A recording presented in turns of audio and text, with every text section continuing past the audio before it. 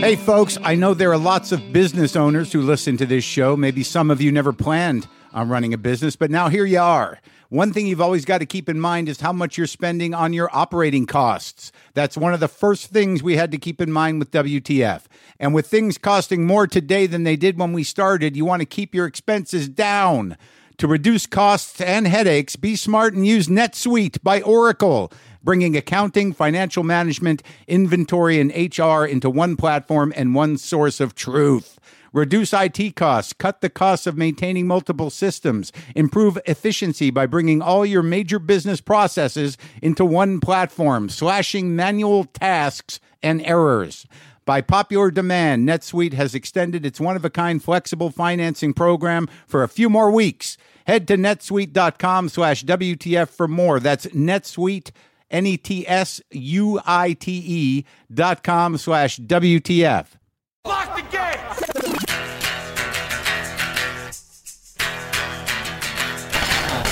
Because I don't know how you deal from day to day. I was panicking all morning. You know, I don't imagine you were flying in here on the chopper thinking like, you know, I am nervous about Mark. No, I wasn't. Okay, well, that's good. That makes...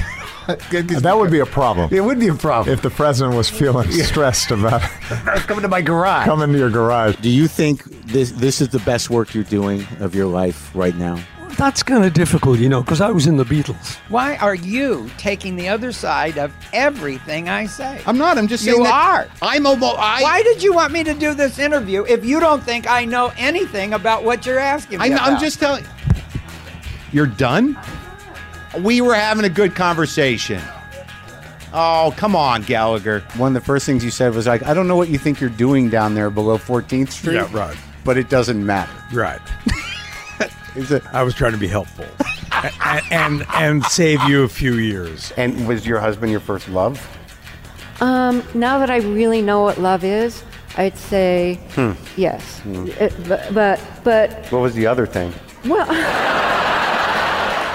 thanks for talking to me. It was a real honor. Really fucking amazing. Real pleasure, man. A lot of laugh. Yeah, and you fun. smoked your first cigarette in 10 years. Yeah, with Keith Richards. Come on. All right, let's do this. How are you, what the fuckers, what the fuck buddies, what the fucking ears, what the fuck nicks? What's happening? It's Mark Maron. This is my podcast, WTF. Welcome to it. This is the 1,000th episode of WTF. 1,000 episodes. A lot of talks. You heard that amazing sound montage coming into this, the little talk snippet reel. A lot of things have gone down over these 1,000 episodes. Life-changing. For me, certainly. Probably for you. Almost a decade's a long time for anybody. Shit happens. Things change. For better, for worse. Evolution. Maybe devolution. All of it. But I got to be honest, man. I don't know that I fully wrap my head around this episode because I'm in it. You know what I mean? I mean, the life I live right now could not be happening without this show that we started in the garage. When I started it, it was bleak. 1,000 episodes later, I have to say, the effect it's had on my life, my heart, my mind, my spirit, everything. Everything is different because of a desperate act, in a way, to try to keep something going. Started out in the old garage with no expectations, not much money, very bleak disposition, and slowly but surely, on a personal level, it opened me up to my peers. It opened up my heart to the ability to possess some sort of empathy, to engage my empathy, to laugh with other people, to get out of myself, to just move through life in a way that that wasn't horrible. You know, it's 1,000 episodes. This episode is special in a lot of ways. One of the big differences, really, between this one and pretty much all the other episodes is that there's no guest.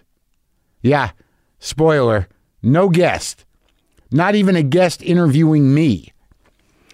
Me and my producer, and business partner, Brendan McDonald. We tossed around a lot of big names. We even reached out to a few before we just came upon the realization, and we were like, wait a minute, wait. It's our show. This podcast that you're listening to, this is our achievement. This is our passion. It's our job, our creation. So today's 1000th episode features the creators of this show, myself and Brendan McDonald. And we're going to sit here and we're going to reflect on the entire process, the experience, the changes, the challenges, the highlights, the difficulties, and the achievements of almost, a decade of work. We're gonna answer some questions sent in by you folks, the listeners. And I think most importantly, in terms of what happened on the podcast that you're about to hear, we actually talked to each other about our separate experiences with the show and how we deal with each other every week, and the long history of our working relationship that has evolved into a very profound and deep friendship. It's sort of interesting. This is the first time you're going to hear Brendan to this extent, certainly, but we are two very different people, almost opposites in some ways, and we've managed to transcend all kinds of external bullshit and hardships through a professional partnership that is it's really stood the test of time, and it's really kind of evolved into, I think, one of the most important relationships that either of us have. We've willed this thing into this amazing library of conversation, and honestly, given that this is probably definitely the longest I've ever talked to Brendan, certainly in one sitting ever. And it's a great talk. But as I was saying before, I owe all of my success, really all of it in my current incarnation of me, to this podcast. And obviously to Brendan, to all the people, all the guests that have come through here, obviously to some of my own sort of compulsive persistence. But honestly, as I said before, nothing in my professional and really, if I think about it, my personal life would have come to be without what we created here 1,000 episodes ago. And that is a profound bit of business, folks. When I started this, I was bitter, a bit washed up, brokenhearted, and without a lot of prospects in the business I dedicated or committed my life to. Yeah, I could do stand-up here and there. But all the rest of it, I was like, not going to happen. Who the fuck knows what I'm going to do now? Let's do this. And because of this, everything else happened. It's quite a story. Weird combination of skill, patience, insanity, a little bit of cosmic timing played into it. But I just can't imagine my life without it. I need to talk to people. I need to put this thing out there. I need it to think. And I don't always take a second to appreciate what I've accomplished or be grateful for where I am in my life, but I will do that here in front of you. I truly am proud of what we've done with this show. But really, it's just been about me and Brendan, the guests in here, and the people who listen, and my brain, my neurotic, dread-filled, compulsive, engaged brain. I'm grateful for that. Could still use some tweaking. So again, thank you. Seriously. And I hope you enjoy this thing. Again, thank you all. Thank you for all the amazing feedback. Thank you for letting me know how this show has affected your lives, and thank you for listening. Now, this is me and my producer and partner in this undertaking, Brendan McDonald, just basically talking about everything. Just we talk about it all. We go over everything from our time at Air America to when we did Break Room Live with Sam Cedar to the early days of the podcast and all the way up to the present. And I also want to tell you that if you're new to the podcast or you're wondering where you can listen to all of them, you can.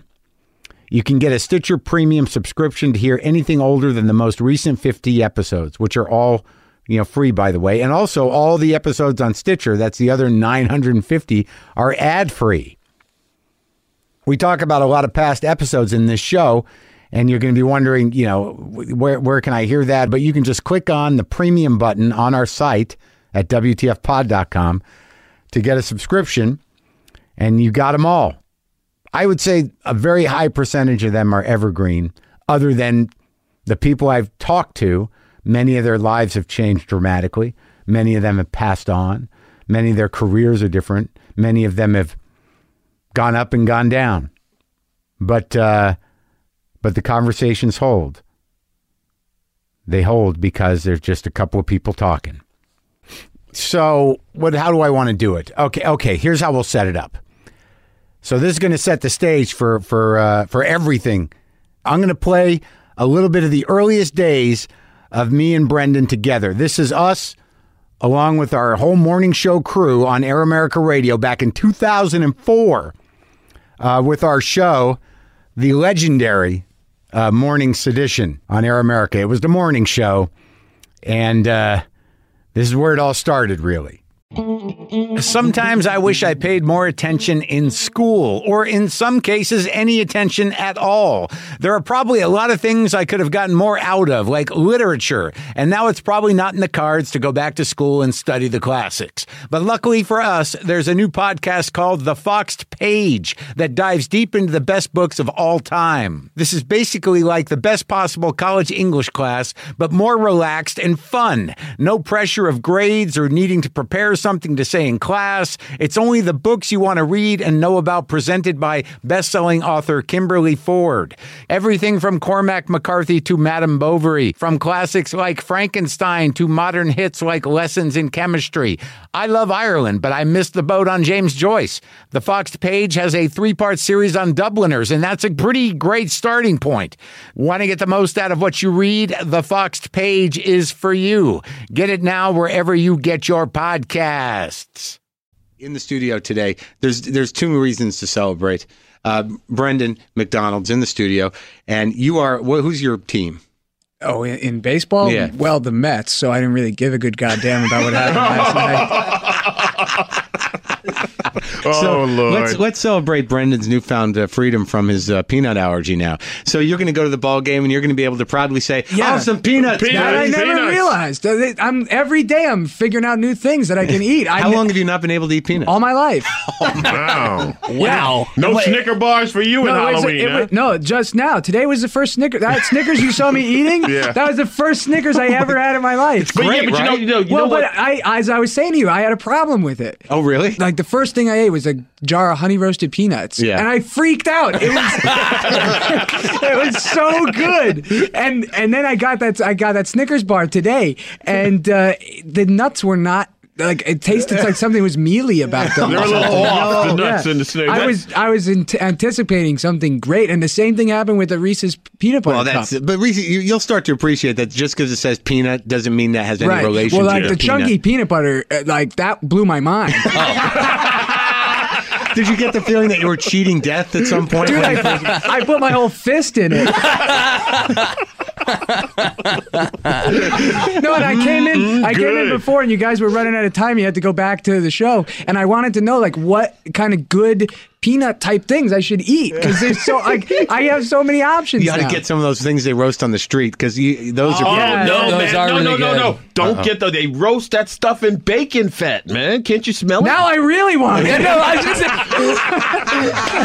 We'll work out some stuff after this. It's 14 past the hour. You're listening to Air America Radio.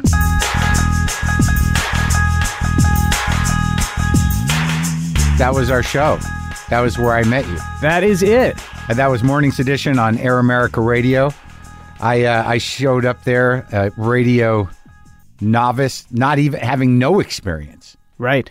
And you were there But when was that? How old were you? Like 12? I probably looked it. 24. I was 24, yeah, when we started, because it was 2004. Right. I was 25 later that year, yeah. And you had been at WNYC? In New York, yeah. What were you, assistant producer over there? Actually, I was the newsroom producer, Right. and the woman who I worked very closely with there, her name was Joanne Allen. She was the afternoon newscaster. Right. And she got hired at Air America and brought me over with her. Oh, yeah. And then we all just kind of got dumped into there was no rhyme or reason, really. Yeah. It was just like, put this person over there and put that person over there, and we just kind of all sat around staring at each other like for the first 10 minutes. Oh, my God. I remember it was you, Dan Pashman, Larson, just all these guys with haircuts and the shirts tucked in. Yeah. And I was like, what the fuck is this? Well, I just remember walking in because we had this big first day meeting of Yeah. Air America Radio. Was this new thing. We were going to fight the Bush administration and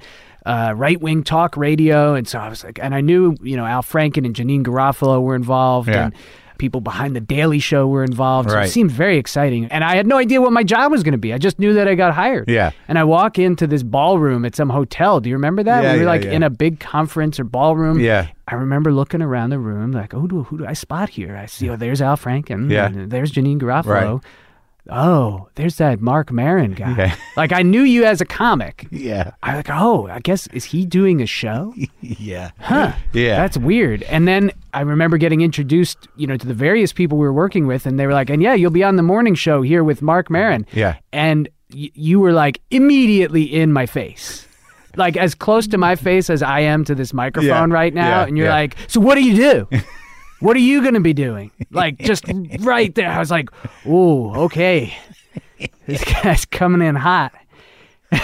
Panicked. Yeah. Completely panicked. And I remember going over there, never been on the radio before. They hired me to be the funny guy, the sidecar on this trio. Yes. Mark Riley, Sue Ellicott, and me, the funny guy.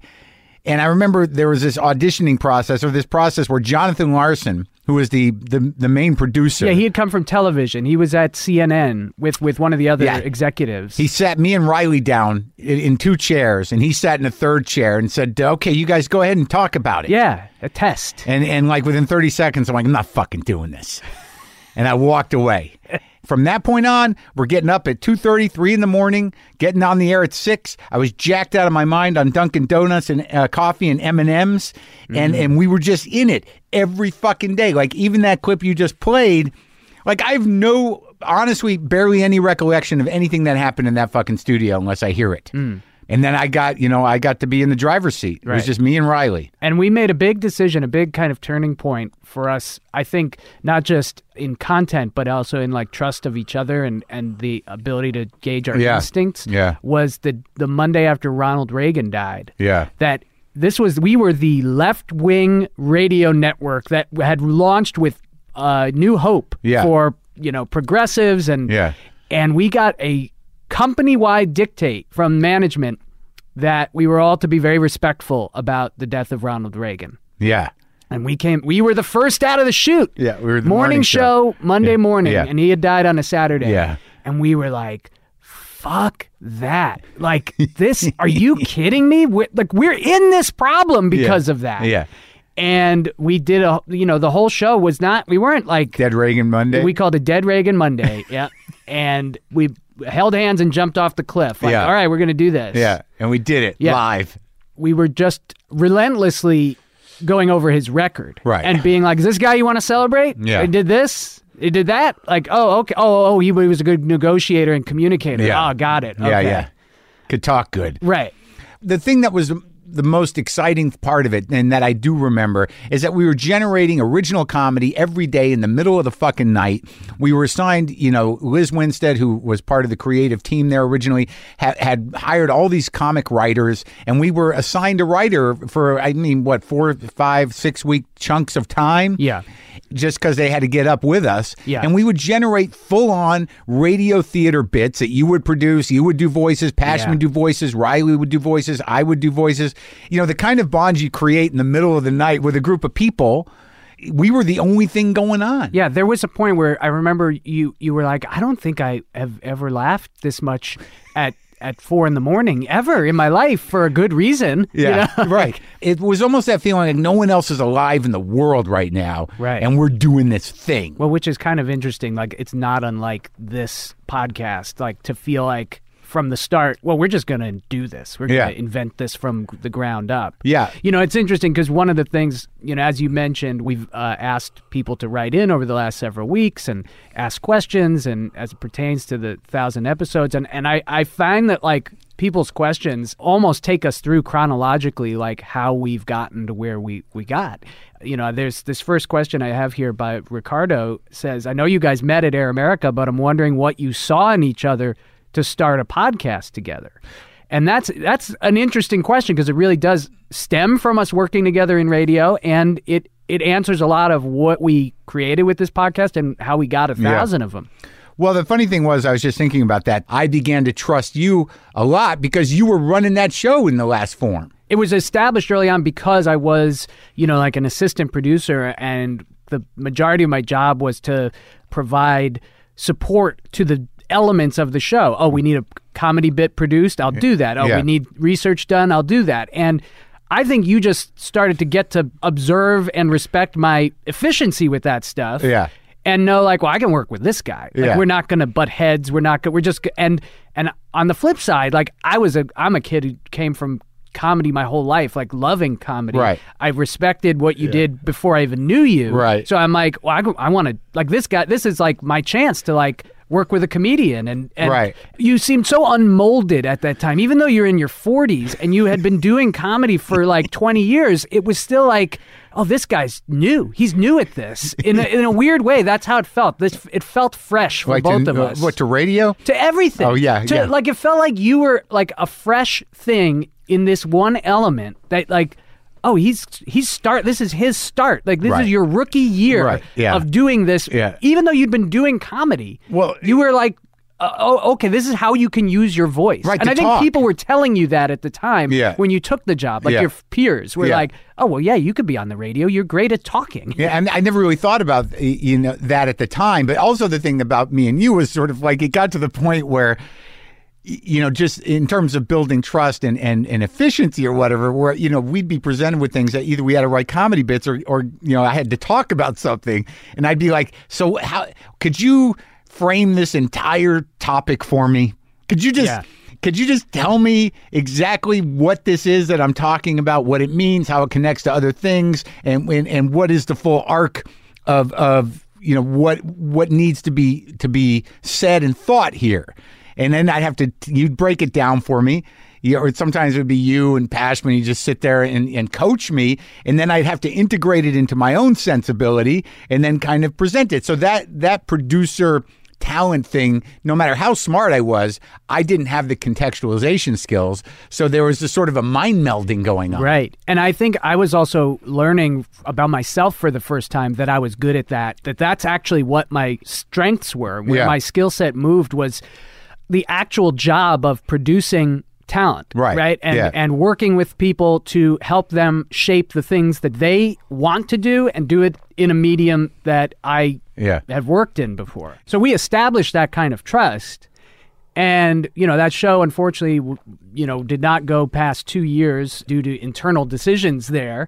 And we had wanted a continuation of it somehow. We got canceled, right at the time that Stern was leaving the air, and that we were shut down by the new CEO at Air America, Danny Goldberg, who was just short-sighted on some level in terms of us, and he remains a villain in my history of me. We were sidelined, but then there was a faction within Air America that wanted to keep me, in place for when Danny got pushed out. There was all this politics going on within the thing, and they said I could do an evening show at KTLK out here. Yeah, I wanted you to produce because you were the only guy I could trust to produce it, and and you were into it to the point where you moved out here, you left your family. Your wife at the time, I don't think you had. I was just married. I had been married for 2 months, and you moved out here into that weird, furnished Apartments place. Yeah, in And- Burbank. And we were doing a live show at 10 at night on KTLK. The general manager hated my guts because I had pissed off Stephanie Miller. And we were stuck there, and they had an existing contract with the Clippers. So we sometimes would have to wait until games were over to start our show in the middle, but we were producing a live show, and you were out here doing that. Yeah. I think that really solidified our creative partnership. Yeah. That time where you were just out here doing that. I was here. Again, a time we were left completely to our own devices. Right. We sat at your kitchen table and just built that show. Yep. Like how we were what's the sound going to be like? Where are the jokes? Yeah. Where are the bits? And we had to figure out how to create a payroll because Jim needed health coverage. And we just made it from scratch. That was experience that led to the skills and the wherewithal we needed to actually do the podcast. Also, that's when we started working with local improvisers. Yes. Wyatt Cenac, Seth Morris. Who else do we have on that show? Paul Rust. Remember, he was Rust. just on recently, reminded us about that. We would tap into the UCB crew to do these fake characters on, what was that show called? Was it just a Mark Maron show? Yeah. On KTLK. After that KTLK show, I was then working at like Sirius Radio and making good money. You were on like sort of the managerial tract almost. Yeah, they at offered me like Sirius. stock options and stuff to keep me around there. And, working with Rosie? First I was working with Ron Silver, rest his soul. Yeah. And then I was working with Rosie, and I kept trying to sell you. Yeah. Like I kept trying to say like I can do a show here with this guy. We'll be like the Daily Show that you guys don't have. Yeah. And because we can be funny, we could do politics, whatever, and they would not bite. Yeah. We tried the same with like some of the local affiliates out here. Yeah. Like, so many times Couldn't even get it on Pacifica. We couldn't get it on free radio. So many times I was told that the Air America documentary that aired on HBO was a hindrance. That people were like, we've seen that documentary. That Mark Maron, he's difficult. He's a live wire, that guy. Right. I don't even remember. What did I do? I just think you were you, but it seemed like you were hard to work with. I don't know. Oh God, yeah, Left of the Dial. That's Like, right. I That was a remember documentary that aired on HBO that was the chronicling the first year of Air America. It wasn't the fall of Air America. No, they were positioning that doc as like the rise of Air America. Oh boy, yeah, I know there's one scene in there that caused some problems. But so you're at Sirius, and then again, Air America rises from the ashes with a new CEO with new dumb money. Yeah. And a guy from within the organization who I think we should credit, Carl Ginsberg. Well, he reaches out to me. He's like, look, we got a new guy here, new money. We should do a new show. We should do a streaming video show. I was like in the middle of a divorce. I was broke. I was shattered. I was a fucking disaster. And I'm like, well, I'll do it if you can get them to give me enough money up front to stop this divorce, to pay her so I can get out of this. That's the only way I'm going to do it. And I need to make as much money as I made on the original Air America, give or take, which was too much money. Mm-hmm. And he worked it out, man. Yeah. And so I get that job. I pay off my ex-wife, and then I'm like, we got to get Brendan in here, and you got to bring Sam in. And That's to enter this fucking world of streaming video, which didn't even exist really. Yeah, I mean, I'm going to say a word out there that there will be some people who know what it is, but it has largely been lost to time. There was a thing called Rocket Boom, which was this woman, I cannot remember her name. Someone will look it up, or someone's yelling it right now. She was doing this like streaming video news show that was it's selling huge numbers, and she was going to be a big star, and everyone was like, we got to have our own Rocket Boom. Yeah. And that was what Air America was thinking here, was they were going to have this streaming video show that all of a sudden was going to become the industry standard for this emerging market. An emerging medium. Yeah. So we jump in there, and I'm like completely emotionally incapacitated. There was no way I was going to be able to talk about politics. I bring you in, and you see that I'm a mess. So we bring in Sam. And you were at each other from minute one. Sam in a more gleeful way than you, but you were, just in full resistance mode. I was in raw, but he was like, Sam is Sam, but boy, did we have some laughs, man. Oh yeah, and we did. I thought some funny stuff that I still from time to time send to you and go like, look at this. Do you remember Break Room this Live? Was funny. It's all up there. You can go look at it. And Sam, as much as we fought, like he's so funny.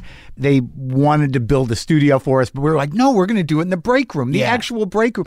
I thought it was going to kill. Yeah. When you live streamed, it never buffered properly. There was only maybe 1,200 people at most ever watching it in real time. We busted our ass, to do it live. And this is the one thing I know about you and me, and it's a consistent thing. It's like, we go fucking all in. I think we really had high hopes, even when Sam was like, this isn't going to work. There's nothing, no one cares about this. I mean, I always held on to the idea, and we always worked so fucking hard to do those video pieces, to do the live stuff, to do the interviews, to respect the conceit. We had those cameras set up. Well, that's the thing. We were working really hard based on an idea that nobody cared about, even the people who set it up, because Carl wanted to be able to do this streaming video show with you to essentially sell it as a pilot that would get a television show. Yeah. Right? Right. And to Carl's credit, basically like his thought of you as the driver, personality-wise,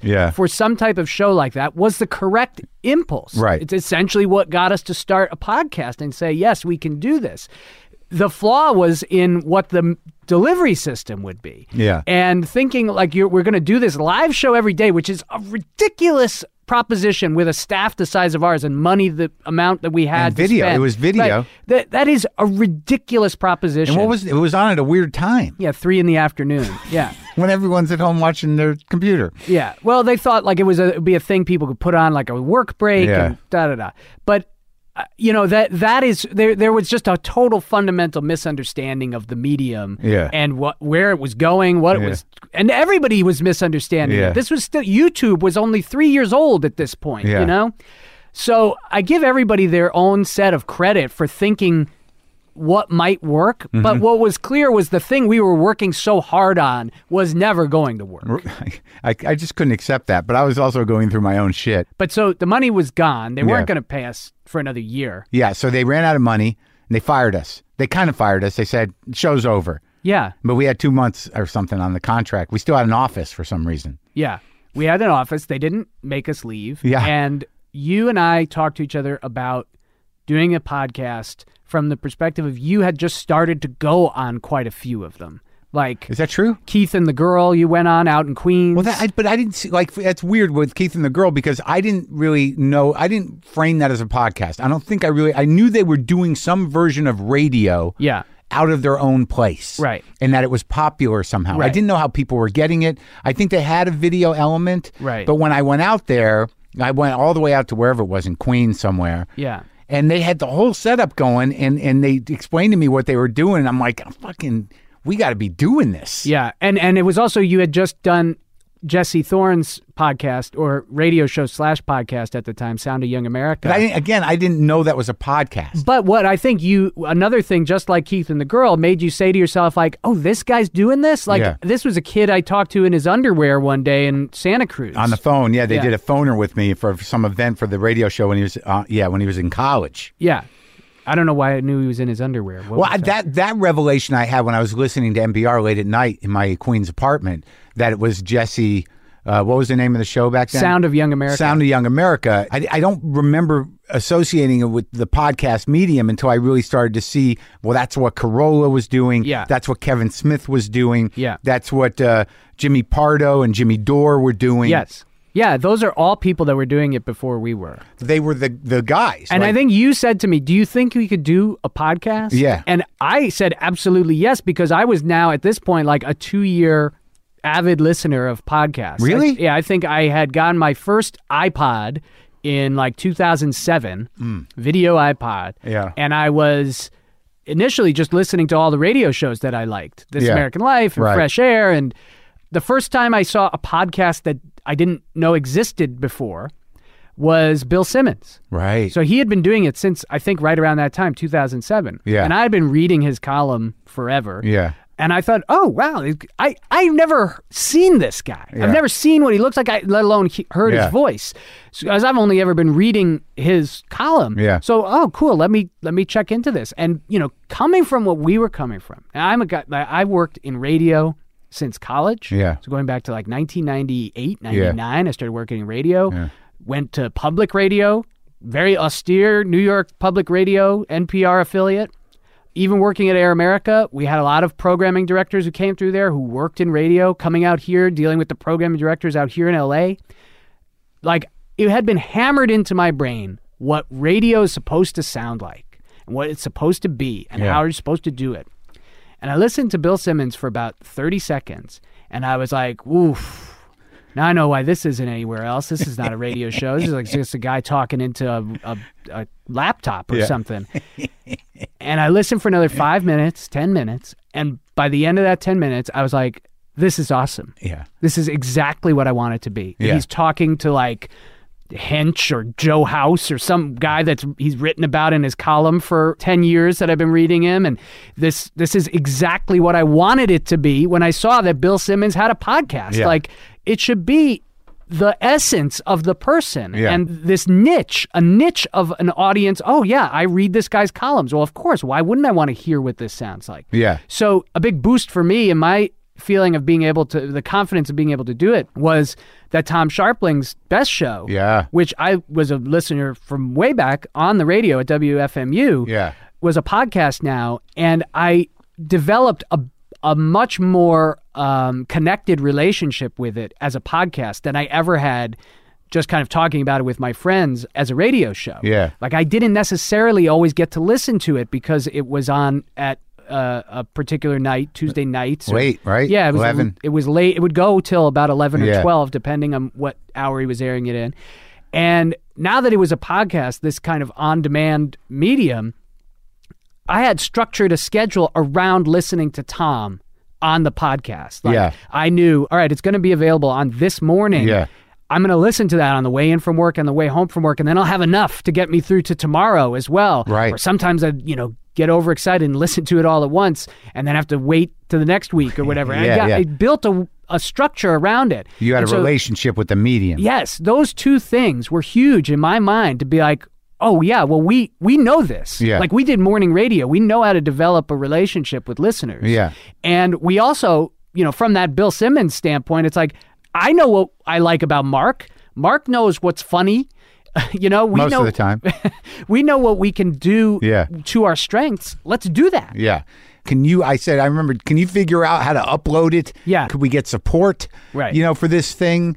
And also, we didn't have a studio other than we knew we could still get into the one we were at because they hadn't kicked us out of the office. Right. And that's sort of the known mythology of the show is that we knew the night tech guy and we would go in and record this hodgepodge of a show. And you talk to Apple and they were like, yeah, great, we like Mark, and they were looking for people that could do it. There was a fan over there, a guy named Scott Simpson. He was running the Apple podcast at the time on iTunes. Yeah. And they were willing to give us a banner, to give us a little support. And then I remember well, what are we going to do? And, I had this idea that WTF was a great kind of blanket, it's just like, what the fuck is the great philosophical question of now? And we just I used that as an umbrella for a series of segments that we tried. Yeah, we thought of it more like radio. Right. I actually remember the first 4 or 5 episodes were compiled from one recording session. We went into those studios at Air America that we were not supposed to be in, and we just sat and I think we had maybe 3 people that we were going to call on the phone. Yeah. We had Matthew Weiss, who we had worked with on Break Room Live. You with Matthew? He would come in and do a couple minutes, and we had a time we'd call your dad, we'd call your mom, and we just recorded all these things at once. Yeah, and a couple of monologues of yours, things that you were working into bits that you were going to use on stage. Yeah. And then I just took all this material, maybe 3 or 4 hours of material, and then turned it into 5 shows. Right. And that was how we did. That was just how we had proven to ourselves, proof of concept, this can work. And also, I still needed the security of other people around. Yes. I hadn't quite... I would jump on the mic. Right. That's right. Yeah. I need a booth audience. I need to see you in the booth. Right. Because I had sort of mastered manning a mic or owning a mic on my own for a few hours. Yeah. But it was still a nerve-wracking experience for me. Right. The first guests we called... Jeff Ross. Was Jeff Ross and David Feldman. Jim Earl. Yeah. Patton. Yeah. And John Oliver. Right. Those all in that one day. That was all on the phone with those? All on the phone with all of those guys, and those are the first 5 episodes. Wild. Yeah. And we didn't think of them as like, oh, we're going to build these episodes around these guests. We didn't know. We just, segments. Some of them might not have even worked. We didn't know. We just did them. We were thinking in terms of segments. Yeah, right. Because that we created this in our minds, an umbrella to do anything. Right. By that point, you had a certain amount of faith in my ability to talk about things. Yes. And but also, like, it seemed like the only real commitment we made was this weird, and it comes from like what you recognized in how you listened, was we had to figure out how many we were going to do and when we were going to do them. And the idea was Monday and Thursday. Because that was a good space. Right. That was like my thought about Tom, about the best show, was like, oh, well, if you start listening to this show on Monday, maybe you don't get it done till Tuesday or Wednesday, and then boom, another episode is out. It could fill the week. Yes. And at the beginning that we had to build an audience, that there was no kind of like, there was never kind of like, well, we'll throw one up and see what happens. I mean, right from the get-go, it was like, we're going to do this and we're in it. Yes. And that commitment was insane because as time went on, just what we went through to get those shows up. Oh, yeah. It was for both of us. Yeah. It's not just for you. I want to make that clear. Yeah. It was in my pathology as well that this was like do or die. Right. We do not come to a Monday or a Thursday without an episode going on. Yeah, There's slacking. Yeah. Once we started in New York, there was no stopping. We've never stopped. There's never been a week since we started where there wasn't a new show on Monday and Thursday. Yeah. So like I had to somehow get home, figure out how to set up the shit in the garage in a matter of days, obviously. Yeah. In order for me to get the show to you. Yeah. That's the only difference I should add is that there were some weeks over the course of doing this for 10 years where we did 3 in a week. So it was like Monday, Wednesday, and Friday. We did? But, yeah. And it was just because of like either promotional commitments or something, where we were overloaded with guests and we needed to get them out, and we would do 3 in a week, which is why we find ourselves in this position where, we've hit 1,000 episodes at a time frame that is shorter than what we would if we just did 2 episodes a week. Right. Like we're here in March and it's our 1,000th episode, even though we started in September. That's, I get it. If you do the math, there's something off there, and it's because we have had occasions where we did 3 a week. But the level of panic if something was going wrong was like, we got to get it up. And by the way, the level of panic off of a show we were not making money on, had no real prospects for until we were maybe a year and a half, 2 years in. So like all of that urgency was driven by, I think, both of our essential understanding that this was the truest form of what we were doing. And we had complete control. Yes. So you still had to do your other job. Yeah. Producing. I was working at MSNBC. Yeah. The whole time. Because you didn't come on full time to WTF to what, 2013 was when I basically, said this is what I'm going to do with my life, like full time. And I remember I was like, "Are you sure, dude? Because like I don't want to. If this goes south and you got a family, I don't want." And you're well, like, the thing was, you were a little nervous about that, but I actually knew that I was at least a year late in making that decision. Just looking at the numbers and everything, the show had been self-sufficient and sustainable by 2012, so I could have actually made that choice sooner and didn't, and it was killing me. It was killing me to do basically 2 full-time jobs. But the fact that we had complete creative control early on and that, it was all on us was exciting but also daunting. What happened was I moved back to LA. I had my garage. It just had a bunch of shit in it. I set up a table in there. I had my Apple notebook, the big one, and I had this little mixer that I still have that I think we stole from Air America. Yep. Is this the same one? That was the one that was in the break room. The Samson MDR6. They don't make anymore. It's a dumb little analog mixer. And so I set that up, and Jesse Thorne told me which mics to get. I misunderstood him at first. I got a Shure 57 instead of a Shure SM7, which wasn't the right mic. I bought these mics, which are hanging mics. They're boom mics, and I had them stuck on little fucking mic stands, the desktop mic stands, these giant mics. And I'd sit there in the middle of all my garbage, just boxes of storage, with guests at a table. And it was like that for a long time. I remember when I got the booms, it was like a big day when I started moving the boxes. But that's how the early episodes in LA started. Well, because we're talking about how, most of this is just you and I going back and forth on these decisions and questions and that. Yeah. To go back to the questions that our listeners sent in, This one comes from Derek, and he wanted to know, is it just you and Brendan that run the entire WTF empire? Are there no minions beyond the cats? Is WTF DIY? And the answer to this is like, yes, with a but, right? Like that. The thing that we have maintained since day one is that this thing is ours. Yeah. We control it. We own it. There's no overseer. Like, it's just our thing. Yeah. But we have absolutely had not just help from lots of people, but we're in strategic partnerships that help the thing get done. Yeah. Right. And probably the other person who works on the show the most is Frank Capello, who's your assistant here in LA. Yeah. I mean, he assists us both. Yeah. But he's able to, be here if you need him. You need him here for guests. And that role has been filled over the years by several other people: Ashley Barnhill, Sam Varela.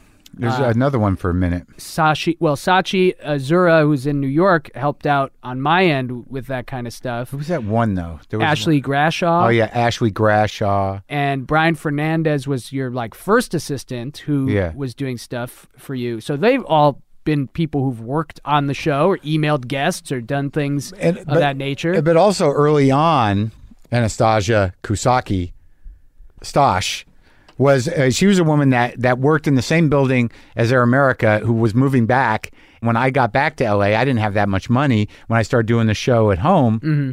So she was my roommate for a long time. Right. And so she was there during all of this stuff where I took the bath with the jeans on. Yeah. She helped me collate all the names of the donors because we were on a donor model. And that's such a perfect example of how we were operating. It was just like, we know it had to be done. And can you help me do this to someone who was a well-wisher, a friend? Yeah. And, nowadays it's a little more routinized in that, like I said, we have partnerships. Like we're partners with Stitcher for our archives. All our archives are at Stitcher Premium. But primarily our relationship with them is with their ad division, mid-roll. Yeah. I was selling the ads myself for 3-4 years. And it just got to be too overwhelming. My plate was full. So every time our plate has gotten full, we've said how do we move this to someone else? But also that's an example of how the business of podcasting grew simultaneously to our being in it. Because you and I did not have cash incentive. We just didn't know what we were doing other than doing this thing we loved doing without really a clear business model. Because at the beginning, we were taking donations. And it wasn't until just a couple of years ago where we realized that there were still people that were doing a monthly thing, and we had to. A few years ago. We were like, we're good. Yeah. And some of them are like, no. We'll still give you $10 a month. Yeah. That's absolutely true. Oh, I mean, the first annual ad that we got, annual meaning they bought for a whole year, was Stamps.com. Yeah. They gave us a number of what the cost would be, and we looked at that per episode that comes out to X. Yeah. All right, great. And I said, you want to do this? He said, yeah, let's go for it. Let's do it. Let's try it out. And we were making no money beyond the donations that you're talking about that we were asking people to use to support the show. And then I was doing the bankroll and I didn't know how to do it, and we had to list all the things that were coming, separate the merch from my dumb spreadsheets. I had to do that every month. I remember loading those envelopes with stickers and swag. It's so good to be done with that stuff. But I just remember that the business, when you talk about mid-roll, when you talk about that time, Rogan comes on the scene, Nerdist comes on the scene, within a couple of years of when we started, the podcast landscape started to get bigger with people I knew, and people were experimenting with do we make it a premium, do we not make it a premium, how do you grow an audience if it's a premium, right? So in mid-roll was something that came years later that somebody finally got the idea to create. Jeff Ulrich, who was the founder and co-creator of the Earwolf Network, right, with Scott Aukerman. Yeah, and was somebody who wanted to work with us on. Basically since the moment he started doing that, he was always talking with us, and we just developed a kind of collegial relationship with him because he was another guy in our space. That's a thing that gets forgotten, is that all of us who were in that era starting out doing this, we all communicated. Yeah. Everybody did each other's shows. Yeah, I talked to everybody. You could call, you could talk to Doug Benson or Carolla or what. Is this working out for you? How's this? Yeah, that was a big part of it. And I developed a relationship with Jeff because of that type of back and forth. He would call me for advice. I would call him for advice. And then he would say, how are we going to work together on this? Well, we don't really need X, Y, and Z. And, became very obvious the type of thing that we needed was help with our ad sales, because I was just doing it all myself. Basically, like through old connections. Terrestrial stuff. It's terrestrial style ad selling. Yeah. But that was a good example of the business growing around us. But ultimately, to answer that guy's question, we've had a lot of support, and I've had, part-time assistants that have helped out, and managers, and people in the management. Kelly Van Valkenburg, who's on your team now, helps us all the time. Yeah. David Martin as well. And Rob Urio, who was like one of your original accountants, and he now just manages our books. Yeah. Yeah, well, now we have books. But the bottom line is, the actual thing that you hear on the air is always me and Brendan, really. Whatever the support is, but it's always me and you. Like, it really is the way it works. It's like, I do the raw thing, I send it to you, you do your thing. And like, we've had opportunities and we had discussions about, do we want to start a network? Do we want to produce other shows? Do we want to be part of a network? We knew early on we did not want to be part of a network. We had our own thing. We were a big podcast and we were doing fine. We're not, and I don't think either one of us are really sort of entrepreneurial in spirit, where we thought like it would be nice to make money not doing anything and just to have something we could sell, but we're also workers. Right. So I don't know that people really realize just how much work goes into this in terms of talking to people, getting ready to talk to people, scheduling things, and then your job where you sit with an episode for 2, 3 hours, 4 hours, however long it takes you to meticulously do the production of the episode and post it. But we were busy. It really comes down to that. It's like, that's the difference. Like, we are very meticulous about how and we do this and what we do, and it's very time consuming and it's a lot of work. Right. But it never changed. It's Yeah. been the same. I mean, like, things get easier for us and things become more routine. Yeah. But we essentially are still doing the same process we've done since the minute we started making this. And it's a lot of work, and it's the work we can manage, and it's the work we can handle. That's the other thing when you're slightly sort of, perfectionist and sort of like driven, is I don't think you and I are great at delegating. The way we do what we do is how we do it. Mm-hmm. Like, I sit here by myself, you sit by yourself, and we do our thing. It's not so easy to go like, will you take care of this? It's like, I'll take it. I will say it is easy for me to ask, if I'm in a situation, it's easy for me to say, all right, I don't want to handle this anymore, like our bookings. Yeah. And to shift that to an agency that's going to do that we pay money to handle it. Yeah, I ran out of friends.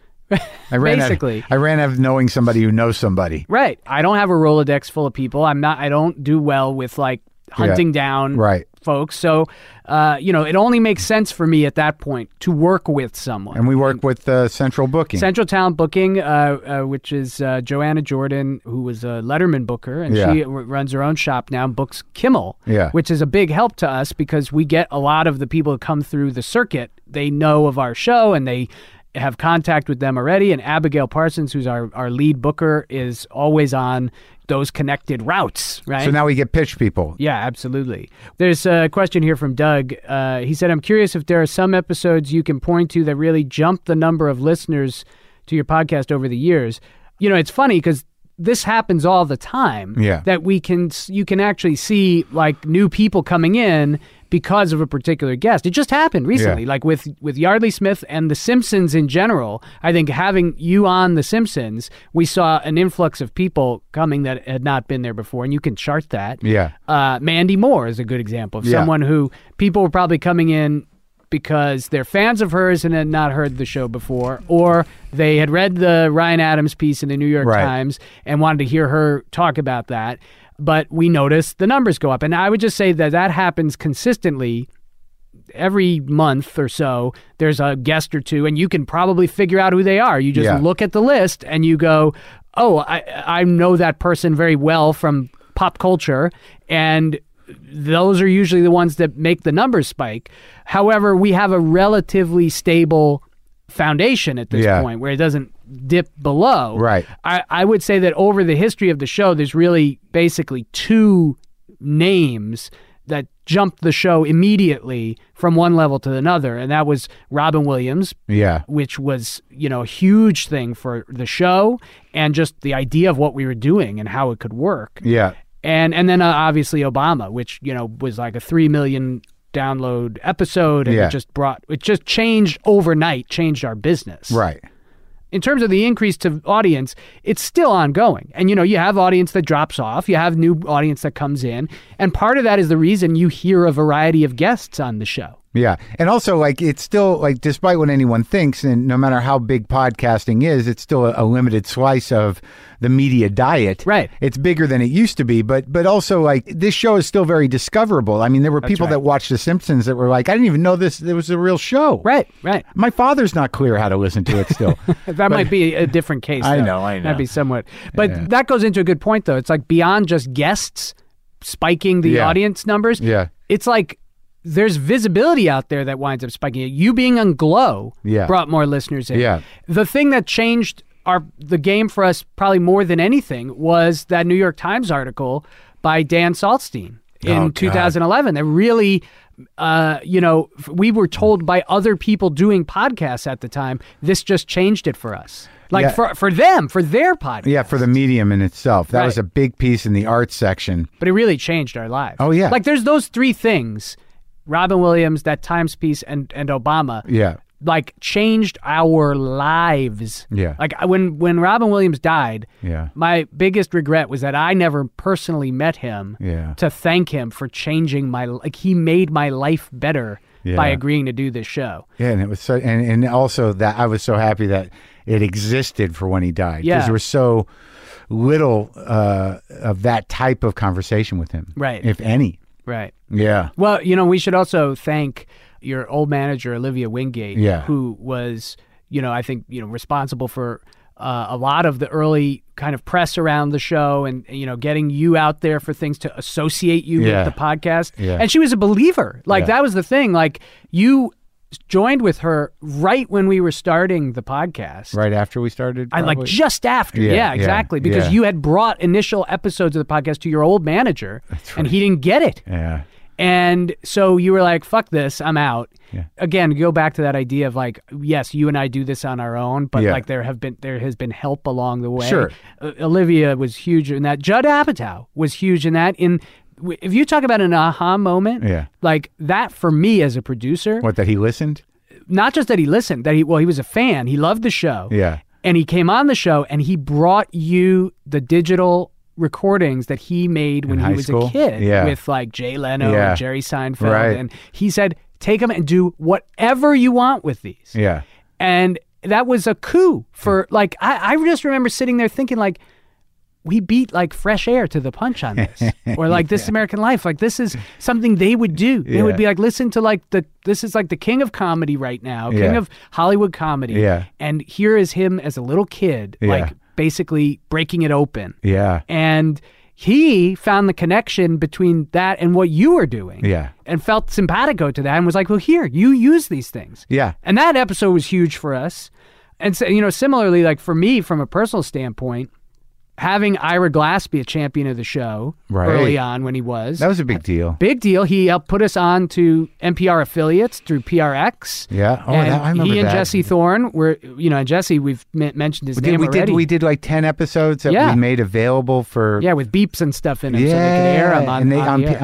on NPR affiliates. Yeah. That was exciting. Yeah, and we mentioned Jesse a few times, but he's another person who just kind of gave of himself. Yeah. And Terry Gross, that's another one. It's like to have that happen with Terry Gross. That was huge, man. We're talking about respect in the industry in a way. Yeah. Like I think that, when I interviewed Ira, it was all very nerve-wracking, me, going through the streets of New York to interview Ira Glass, who was, this huge, he's huge in radio. He's the, he is NPR.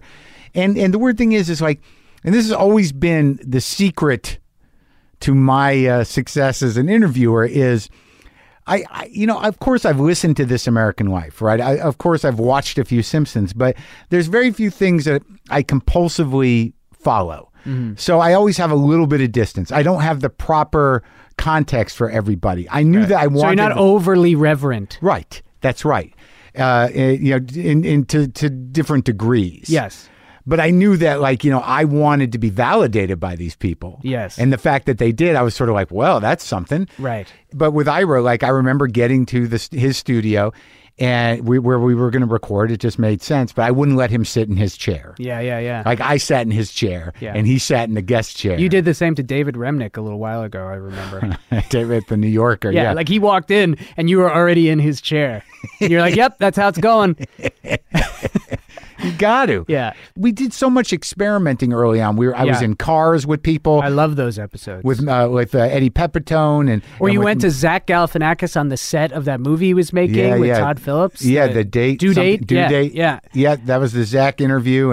And in that same time, see, that was what I loved, is like you could do that. And we had like Zach Galifianakis, but then the same episode, where it's actually a two-parter, you talked to an old buddy of yours, Dean Hines, who was like an astrophysicist, right? Yeah, my buddy Dean from junior high. Yeah. Yeah, he was a drummer in like a little band that I had in junior high, and he's got CP, and he's he's always a very bright guy. And now he worked on the Hubble telescope. Like, yeah, I mean, I would get so geared up for that stuff. Like I'd have the fucking equipment in the car turned on, driving down the highway in New Mexico, or I was driving in a car with Maria Bamford coming back from this thing we went to do that interview. You were doing the Max FunCon. Jesse Thornsing. I was out in the streets of Houston with Lucas Melendez. That's a good one. The Texas. You went and found out about Conjunto music. Conjunto music, yeah, just by a fluke. The Creation Museum. Oh yeah, the Creation Museum with Ryan Singer and Jeff Tate. Yeah. We snuck in the gear.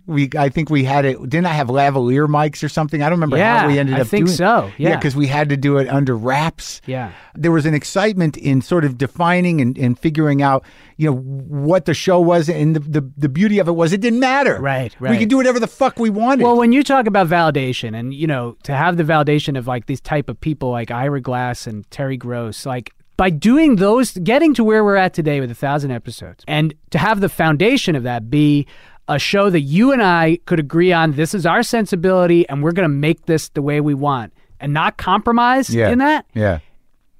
To get those people to buy into it and be like, yeah, that's good. Like, that's all the validation I need. And I know that's weird because they're just people too, but like, I fundamentally respect everything they do. Like that like, when I got into doing radio in college, like my thought was, like, if I could have the ideal scenario with my life and career, I want to create something that's like a combination of This American Life and the Howard Stern Show. Yeah. Like, I want to put that together. Yeah. And like, in a weird way, it's like kind of what this is, I think. Yeah. Like, on a personal note, what's very cool about that is I've had a few times now. Well, one, like Ira and Terry have both been very nice to us personally. Yeah. And I like have tremendous respect for them, but also now like can look at like, oh my God, I got this totally nice email from Terry Gross, like with her talking to me like a person who respects what I do. Isn't that wild? It's really great. Yeah. But then there's two things that happen on the air and it's very, very validating to me. One is when you were on Bill Simmons' podcast. Yeah. You were talking to him about like our setup and Yeah. what we do. And you were telling him like what my role is. And he was like, God, I got to get a Brendan McDonald.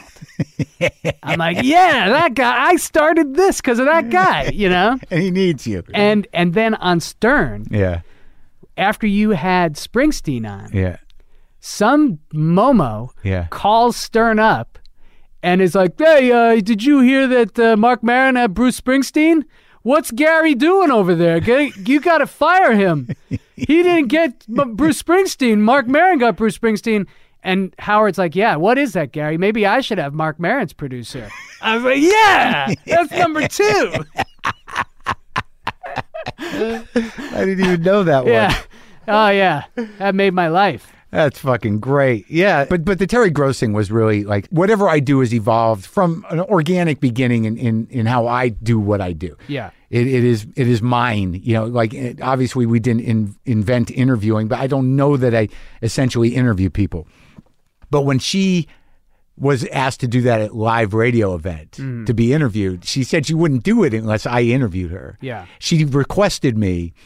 And I'd done her show a few times, but I'd never really met her, I don't think. No, I don't think you were in the studio with her. Yeah, Most people don't do that. But the fact that she wanted me, I was like, oh my God. This is like, this is a big deal. The best interviewer in the world. So much happened for me that night, really, in terms of my skill set, as in terms of me realizing it. Because if people just come over here, like I'm going to do what I do. I'm going to, fidget around. I'm going to turn the thing on before they get here. I'm going to not look at them when they come in. I have things that I do naturally just so they get comfortable and they don't feel it happening. Right. I do have a way of doing that and it works. But, I don't always acknowledge that I necessarily have a skill set. I just sort of can hear things and I wait and I can feel when conversations shift. But with Terry, it was a big deal because nobody knows anything about that woman and nobody sees her. You usually, if you're on her show, you're on an ISDN hookup and you're not in a studio with her.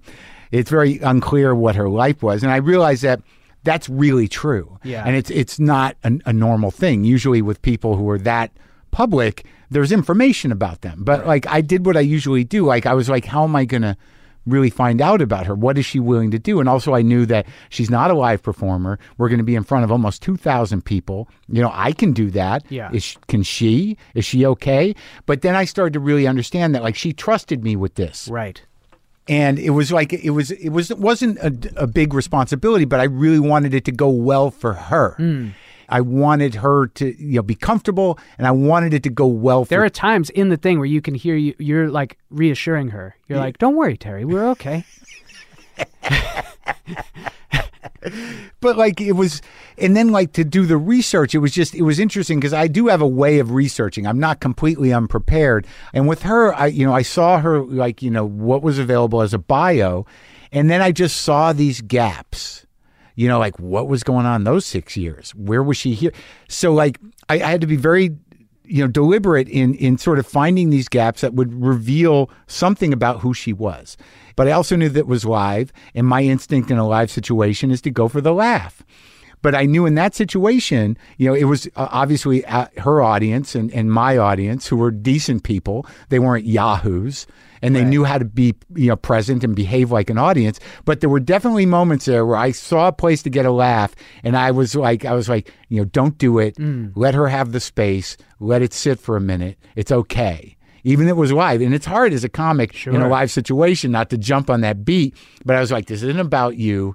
It's about Terry. Just let it sit and sacrifice that moment for a real moment. And then it made the ones that you did jump in on even better. Right. But I was very aware of respecting her, of making sure she was comfortable in that environment and sort of, carrying the thing as a gracious host, but also keeping it going. There was a lot of things that I was very aware that I was doing, and it made me feel like a real professional. Yeah. It was one of the best nights of my life, really, that it came off so beautifully. Yeah. There's a list of questions I have here that are things that come up over and over again. Yeah. And we should probably just get these out of the way because, I figure people are going to ask over and over again. Let's just answer them now. Specifically, this one came from Brian, but lots of people ask this. It says, was that Horatio Sands who did those weird chupacabra bits with you in these super early episodes of WTF? And some people might not know what he's talking about there, but we do get asked quite a bit about in the early episodes, usually these are within the first 100, we were doing, as Mark and I talked about earlier, we were doing a lot of segments. And part of those segments were sketches with improv comics and other actors. But we would try to play them off like they were real. It's a real Kaufman-esque kind of and we never let on for some of them. Right. Well, the idea was this was part of the WTF moment, right? It was also it was really a legitimate third segment for a long time. It was the only thing that remained. Right. We didn't do comedy bits, but we do a monologue, an interview, and then we'd have a second guest that may or may not be real. Right. And this kind of stemmed from us doing this on Morning Sedition. Yeah. In fact, in the early episodes, we used some of our old Morning Sedition people to do their characters. Kent Jones did this character Lawton Smalls. Jim Earl would do the guy who reads the obits, Mort Mortensen. And we just treated them like the characters. We didn't say, this is Jim Earl doing Mort Mortensen. Chupacabra was not Horatio Sands. That was Nick Kroll, which is actually a bit he brought to other shows, his own show, The Kroll Show, and Comedy Bang Bang. But here, I'll just go through finally for once and for all. So if anybody's asking out there, who was this one? Who was that one? Because you still get emails when people listen back. And we wouldn't let on. Yeah. We people go, is that real? And wasn't weird, but it was policy never to say. Right. So Come On Now, the nightclub comic from the 70s. John Daly. That was John Daly. The very first one of those questionable, is it real or is it not, was a guy named Troy Conrad. And he went by his real name. Yeah. But he presented himself as a libertarian firefighter. Do you remember that? Yeah. And that a lot of people wrote in then. They were like, that guy's ridiculous. You can't operate a fire company that way.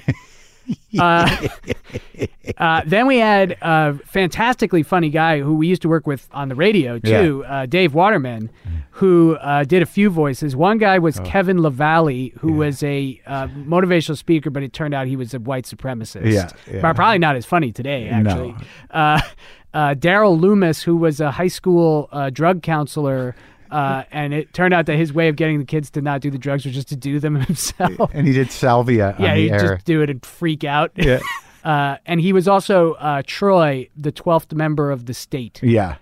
This was after we had David Wayne on, and then we had a follow-up with a guest who was a guy who was supposedly kicked out of the state by David and the other people. You're right. Then there was a bad drug dealer, bad as in he was not good at it, named Frog. Yeah. And that was Jerry Minor. Oh, yeah. Matt Walsh did a thing Mark and I were just listening to earlier, a guy named Michael Garvey, who was homebound assistance for the elderly, and he would do it over the phone. Yeah. And it turned out he just liked talking to them about feces. Yeah, about poop.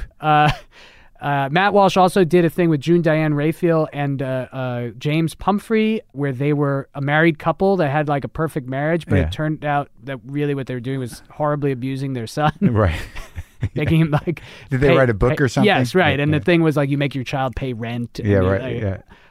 And Toby Huss did a thing called Rudy Cassoni, a guy named Rudy Cassoni. The lounge singer? He's a lounge singer, yeah.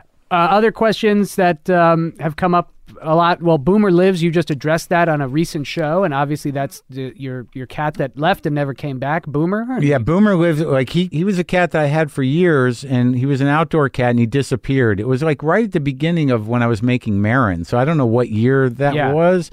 And it was just like one of those... 2012. Yeah, it was one of those things where they disappear and you don't know what happened to him. You can expect the worst, but he just didn't come back, and it just became the mythologizing of that cat. Well, and this guy, Chris, said, I would like to hear the snippet of the episode when Boomer meows on the mic. And so here it is right now. That was Boomer, which is also now your logo that you used at the end of Marin. Marin, yeah, for the Boomer Lives Productions, yeah. You used that meow, yeah. Lock the Gates. A lot of people still want to know what that is. And people always discover that, and they're like, why didn't I? Yeah, and you want to tell them what it is? Sure. It's I had a very powerful minute or two of movie screen time in Almost Famous. I'm the angry promoter in Almost Famous, and it's from that scene where Sweetwater bails on their set because Billy Crudup's character gets electrocuted, and I'm the promoter who runs up to the bus as they're leaving. And, I get into a fight with Noah Taylor, and I'm like, fuck you, fuck these guys. And the bus takes off, and I go, lock the gates. Yeah. Lock the gates on these assholes, I think. And then they buy the gate by driving through They drive through the gate, and I chase them in the little golf cart. Well, that is the actual origin of that, although we did get this very heartfelt email about Lock the Gates that I should read right now. Okay. I think you like this. Hi, Mark. My name is Gabriel from Portland. With embarrassment, I write to you. Have spent countless hours accumulated in the past listening to your podcast. Turned one of my friends to your podcast a while back. Was talking to him the other day and told him I keep waiting for Mark to address the line of the opening of the WTF podcast. Fuck the gays, I said. He laughed at me and said, lock the gates. That's what it says. I felt very stupid because you would think after being in this country for so many years, I would speak and understand perfect English. I'm Mexican. Love and thank you for what you do for all mankind. So, yeah, he stuck with it despite the fact that... That's what I was thinking. Despite the fact that I said, fuck the gays at the beginning of the show. He's been a fan forever. It's just a weird glitch. Right. Or no, maybe he thought you were talking about it in like a holistic way. Like something that we should all do. We should, yes, have sex with everyone. Yeah. Why is there this weird thing that Marin does about the gays? Music. People ask us about the music on the show a lot. The opening theme is created by a guy named John Montagna, who is my neighbor now. Coincidentally, we wound up moving to the same neighborhood. And You see him around? All the time. He's we're kids in the same school. So PTA stuff. And, John is awesome. John did some bumpers for us too back in the day. Originally, it was AC/DC's Down Payment Blues. Yes, and we about 30 episodes in, we realized we are cruising for a bruising by doing that. Boy, I love that opening though. Yeah, but I love John's. John's is ours. Yes, and we did a solicitation. Just hey, do you want to do an intro for the show? And we got submissions. Yeah. That one we just hit right away. And then someone wrote this asking, do you, Mark, play all the musical intros to the interviews, or are they canned or bought? Do you just improv them? I must commend your playing. It's really come along over the last 10 years. So keep on rocking and keep on talking. So that's a nice compliment. Well, the answer is yes. As of around like episode 500, they're all yours. They are? Yeah, that's all the stuff that you do at the end of the show. Prior to that, we were using John's bumpers, and then anytime if you hear something on the show from the early years and it's a bumper done by a particular submission or something, we identify it on that show. Like you would say, this was from so-and-so who sent this in, and, we would air it that way. But recently we've moved to them being just your bumpers that are based on the things that you do at the end. I appreciate the compliment. I have worked hard at becoming better at guitar, and I'm glad that I got the confidence to keep doing that. That was one of those weird things that just became a thing. Like, I played it, I did it a couple of times, and then I'm like, then now I do it all the time. I don't know why it became a thing. In my mind, not unlike the intro, my monologues, I just assume that like not everybody listens to my monologues or my guitar playing at the end. There's something I do for me, and then sometimes at the end I'm sort of like, this is for those of you who are still listening. But yeah, I do practice, and I do, as some of you know who have listened to this show for a long time, I've played out a few times with Jimmy Vivino and Slash. I do my own thing. I don't know that I hold my own necessarily. I do hold my own. I'm all right.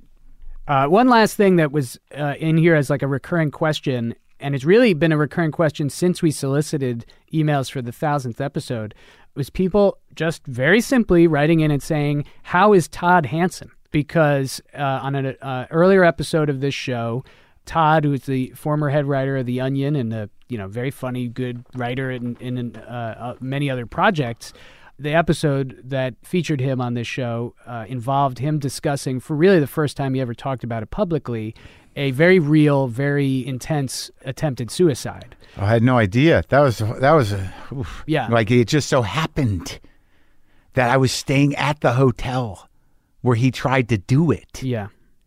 And he came, and I didn't know when he came over. Right. The way that this used to work a lot was when you would spend time in New York for shows or whatever reason, you would just talk to the people the way you used to, generally book the show, which would be like talk to people and say, hey, do you want to do this? And so then when you would go to New York, you would just say, hey, do you want to do an interview? And you'd go to either where they live or they'd come to your hotel, and you just do it that way. And you happen to be staying at this hotel. It's like the Holiday Inn Express. Yeah, I think in Brooklyn. And he came over and he said, I've been here before. He got there and he said, I've been here before. And he told me he tried to kill himself at that hotel. And I said, are we going to talk about that? He says, I don't know.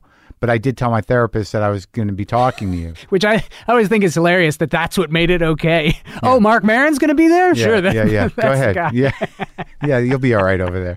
And we didn't end up talking about it, but we sat on that in case he wanted to talk about it. And ultimately, I went back to his home, and we did talk through that whole day of him doing that. It was like that was all one episode. I should let people know, before we go on to answer that question, how is Todd Hansen, that, one of the more moving and intense things that have to do with this show is the reaction to that episode, particularly that we still, to this day, get responses from clinicians and educators saying that they use that episode with students, patients, family members to help talk about how to speak to a loved one.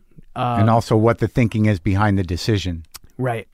And also like a lot of emails from people who were depressed or in the same position. Right. Yeah, it was heavy, and it remains one of the great episodes. And I'm happy to report that I had not talked to Todd in a while, and I reached out to him, and we spoke on the phone, and he's doing pretty well. He's still managing, his mental issues, but he's managing it responsibly. He's still with the same therapist. He's doing very well with the therapist. He still has the same girlfriend that he had for years, and they're okay. And I guess the big turn of events for Todd is that, he'd never gotten a college degree. He dropped out of high school, I believe, and started writing for The Onion. And Bard has set up these programs in some cities where, certain people of a certain economic standing or who haven't gotten a college education can apply to go to college. And he's going to college. That's awesome. For a general humanities degree. He's still writing. He wrote a piece of short fiction that got some attention from the New York Times.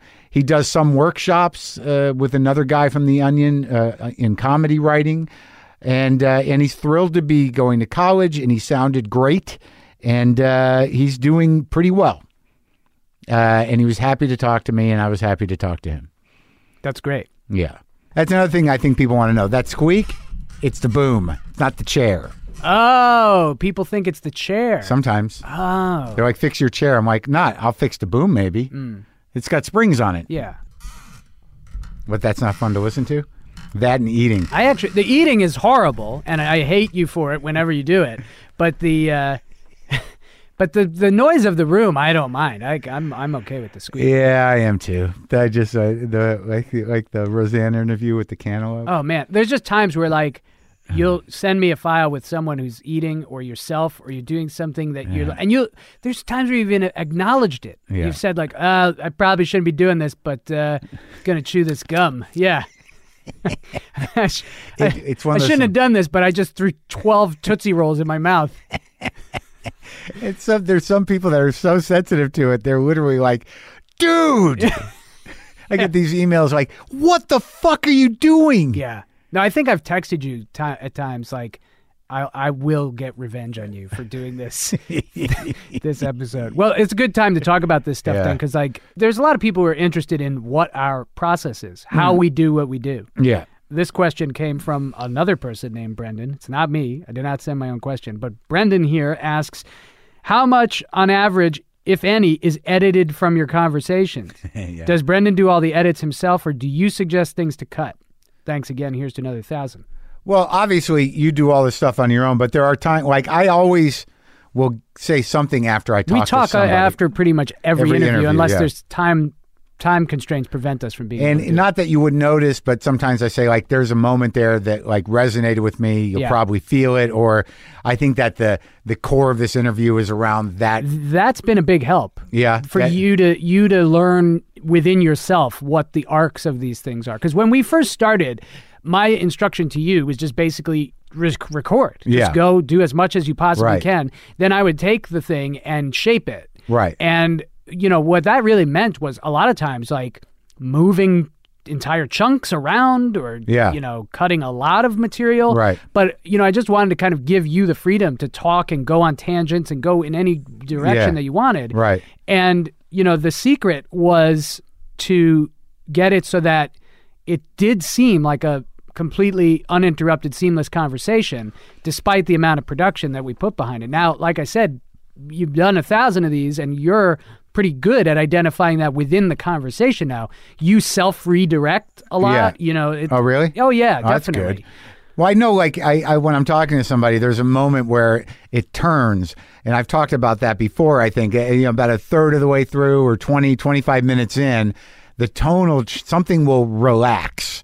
And then usually shortly thereafter, there'll be this thing where I feel this is the hinge of this conversation, or who this person is, or what they're struggling with, or what shifted, or what there's a moment. And what I am listening for when I'm sitting there with these is obviously trying to identify that spot, and then making sure that the conversation as a whole supports that. Yeah. Because if you have that spot, but then there's been an hour of bullshit before that, Right. that detracts from it, Yeah. then that stuff's got to get cut down. Right. And that's got to be thinned out so that it's a smoother ride to that point that you're talking about, that turn. And I think this is a real sort of like pulling back the curtain thing for a lot of people, is that there is an organic nature to this show, but the fact is that you can work upwards of 3 hours on these things.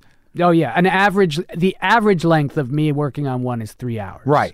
To sort of mold a narrative and find an arc and sort of trim the fat and really kind of make these things have this flow to them. That it's the funniest thing to me is when we have guests say like, God, I was really on top of it that day. I'm like, you don't know what Brendan went through. Oh, like when they've heard it afterwards? Yeah. They're like, God, it's very clear. Oh yeah, there have been times where I've like texted you in the middle and I'm like, this is major surgery. Major surgery. And I don't have to throw any human being under the bus for that, because that's not to say it's any person's specific fault. Right. In fact, I can identify one person by name because she brought it up. Fiona Apple like sent you a message afterwards that was like, your editor did wonders to that because I thought I was all over the place that day. Yeah. And you are correct, Fiona. That was a tough one. But I do think it was very obvious what the through line was in that conversation. And so it might have been hard or time consuming to edit that, but the heart of it, the core of it was there. Yeah. Well, I always say that my inspiration in terms of editing this show is generally like a movie editor. You're not aware of the edits in a film unless they're like, really in the forefront trying to make you aware of it, like a Scorsese montage or something. But most of the time you watch a movie and you're just being taken from scene to scene. Right. Where the most important work on that film was probably done in the editing. Sure, in most films. And another thing that always jumps into my head is The Muppet Show. Yeah. They always had a special guest star. And I remember reading somewhere in like a thing about the Muppets, people who are guest stars have fans come up to them all the time and be like, oh, I remember you from when I was a kid and you were on the Muppet Show. Did you do that live? Like they thought it was like Saturday Night Live. Right, right. Like every shot of the Muppet Show is a special effects shot. Yeah. Every single shot. Yeah. There's some kind of rig set up or a ramp or something that probably required several hours worth of time for them to get that to look good. But, when you were a kid, you just watched the Muppet Show and it seemed like people were there talking with Muppets, hanging out with Muppets. And that was always my intention with this. Yeah. Even back when we were doing it with multi-segments where, it wasn't highlighted around one interview. Right. I just wanted this to sound like you're hanging out with Marc Maron. Like this is just you turn this on and this is Marc Maron's life and his brain that you're hearing. Right. I'm glad we're being transparent about it because I think it is one of the reasons that we work so well together, but also one of the reasons that the quality of the podcast remains so consistent is that when you listen to a lot of podcasts, a lot of people just think like, well, just turn on the mics. Right. But if you're not doing live, there's no real reason not to edit. Of course. And also, what the point I was trying to make is you happen to be exceptionally meticulous and good at it and inspired with it. And it's almost an art unto itself. And that's just the fortunate thing that we have in our pairing. Yeah, but there's a lot of times like people are like, well, they're just turning the mics on. I can do that. It's like, we're not really just doing that. It's the same thing as like people not understanding that like late night talk show hosts have writing staffs. Yeah, well, that was the weirdest thing when the writer's strike happened and people were like, I don't get it. I thought he was just doing those jokes. But these are smart people that don't, it's a blind spot. Right, it's because the thing that you're actually watching is good. Right. And it allows that illusion. It encourages that illusion. Right. That's what we're doing. Like, we're not lying to people in the way we present the show. Yeah. We are creating the best possible product of two people talking to each other. We're not adding things. Right. We're taking things out to help them out a little. To help everybody out. We could take out more, but I think it actually, from day one of my things was I want to preserve the, what do you call it inside of a diamond? Imperfections. Yeah. Like I wanted to preserve those things. Yeah. There was something you did in like one of the very first episodes where I turned your mic on. We were in the booth together in America, and I turned your mic on and you had just shoveled a handful of pretzels in your mouth. Yeah. And you started talking, but you were stuck because you had pretzels in your mouth. And then you said, leave this. I want this to be on the podcast. And you did? I left it. And I remember that was a moment for me where I was like, oh, these things should be in there. You should leave these things all the time. Yeah. So like Anna Faris goes to take a pee, like that should be in the show, you know? But this guy Jack asked, I've been doing an oral history and recording and transcribing interviews. I edit out a lot of like and you knows. Does Brendan edit those sorts of words out of interviews, or are all the guests pretty well spoken? I don't edit a lot of those out, to be honest with you. In fact, I hear them and I deliberately leave them in. Sometimes if a person has a tick that causes them to say like a lot, you know, as a punctuation, I will trim those just because it gets irritating. Yeah. Not for any fault of that person. It's just it's a thing they probably don't even realize. Right. I used to do it with you knows. Oh, I used to cut them out. Yeah. Like there were points where you were you knowing or yang a lot over the end of sentences. Yeah. And I was like, let's just ease those back. But I do editing for other things and have done editing for other things in my life where I have cut out almost all the you knows and likes because the situation called for it. Like if I'm editing a news interview, right, or I edit this podcast for Chris Hayes, the information is paramount. So you want that stuff to come across. And if a person is saying you know or like or they're often doing that as they search for information in their head, search for the next point. One of the great ummers is Sam Cedar. Oh, well, boy. Is he ever? Him and Obama could have an off. Well, my side of it is my process is usually to somehow trick people into feeling comfortable pretty quickly because I know, like, I don't know if it's an empathetic thing about walking into a strange environment, but usually when they come in the new setup, you know, we kind of walk around like this garage actually looks a lot like the original garage before I made it into a studio, other than I have a very sort of like very specific setup here to where it's clear we're going to do the work. And it's a nicer room. Like it's not old and ramshackle. Right, but all the boxes are unpacked on the floor. I haven't really got set up because we're going to have to do some work in here. But I do, and people know this about me, I do turn the thing on before we get started, and I just have natural conversations. I just find that if you kind of sort of get situated and you're sort of like, where'd you come in from, or what'd you eat, or whatever the hell it is, to get into the present, and then just kind of noodle around until they're like, are we doing it? Yeah. And that it's good because you've already laid all the groundwork and there's no official start. That's right. Official starts always, I think, begin the thing stilted. Yes. Right? Because you're like, okay, you ready?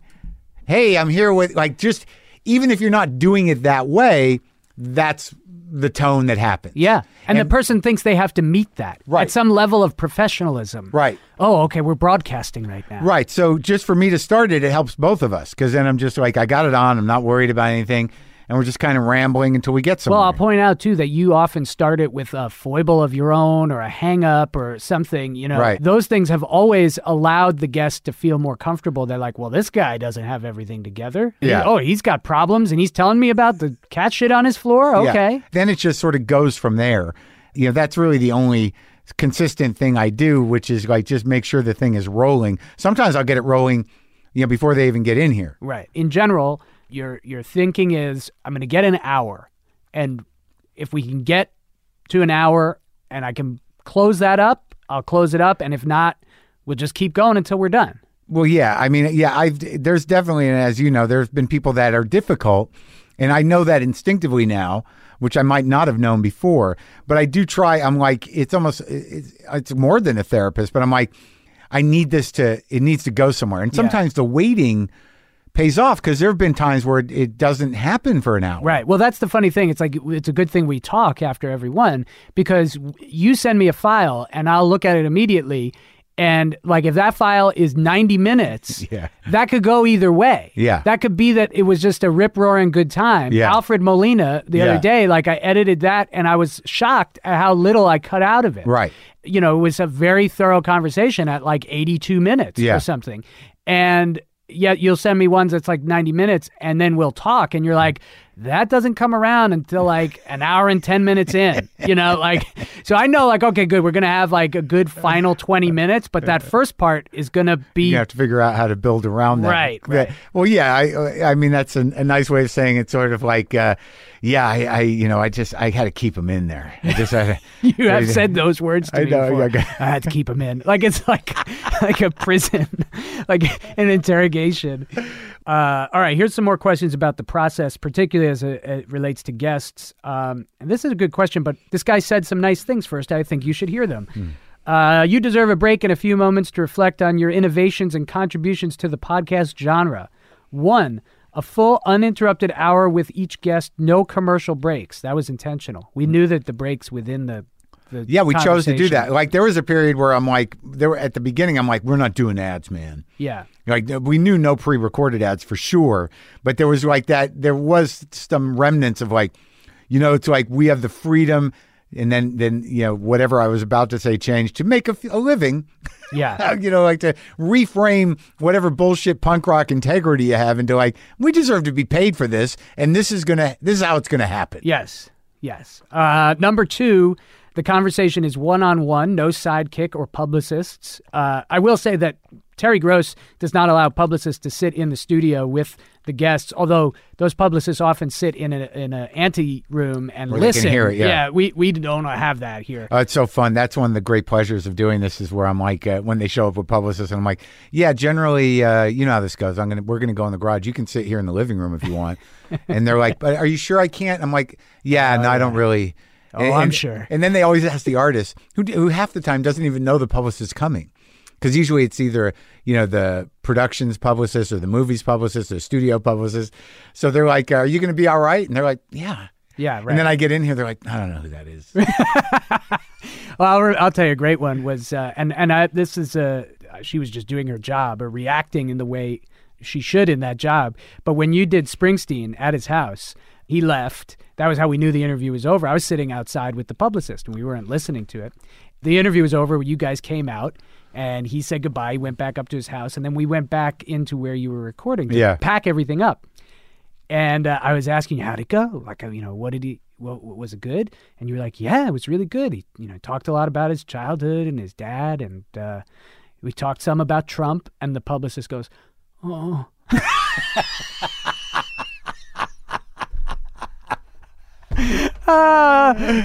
Now she's standing there. She has no idea what extent you talked about it. Right. That was a good moment. To her credit, she was a total professional and set up that But I interview. think it's interesting to point out, too, here that we do leave a certain freedom on behalf of the artist or whoever I'm interviewing. If they want something taken out and it makes sense, we do it. Yes. But we have pushed back on things, and it's oddly almost always it's about somebody else. Yes. Like a lot of times, they're like, I need to say that about so and so. Yeah, those kind of things. My rule of thumb with that, and I'll get back to Jay's email in a second. My rule of thumb as a producer and an editor, and someone who comes from like a news background and has to think about these things ethically, is we're not doing a live show. So if the person in the moment said to you, hang on, can I said that thing about my dad. Can you make sure you take that out? I don't want to say that about him. You would. Yeah. Because a person is allowed to have a second thought about something. Right. And if you got to the very end of an interview and someone said to you, hey, that whole thing I talked to you about, that stretch in my career, can you take that out? You in this room would be like, really? That's the crux of the show. Like, why don't you sit with that for a second? Because I don't think we should take that out. Like, if you can have that conversation face to face with a person, I should be able to make that same decision as an editor and as a producer to say like, whoa, hang on. You're asking me to take out the crux of the show. Yeah. And I can't do that. Right. But we're not, but the bottom line is that this is not the type of show. We're not out to sandbag people. Exactly. And I think you have done this as well. Like people have said things that they didn't notice that they've said, and you've decided like, nah, that's just going to cause problems for everybody. Usually I think about it from a legal standpoint. Like Right. if they just say something that if the person they're saying that about took issue with, they could have a legal case around it. Yeah. Andy Dick. Yeah. He admitted to a felony, first of all. That was number one. And then the other thing was, I think he outed a person by name. Yeah. All right, so Jay's email, let me just go back to this. So again, full uninterrupted hour with each guest. The conversation's one-on-one.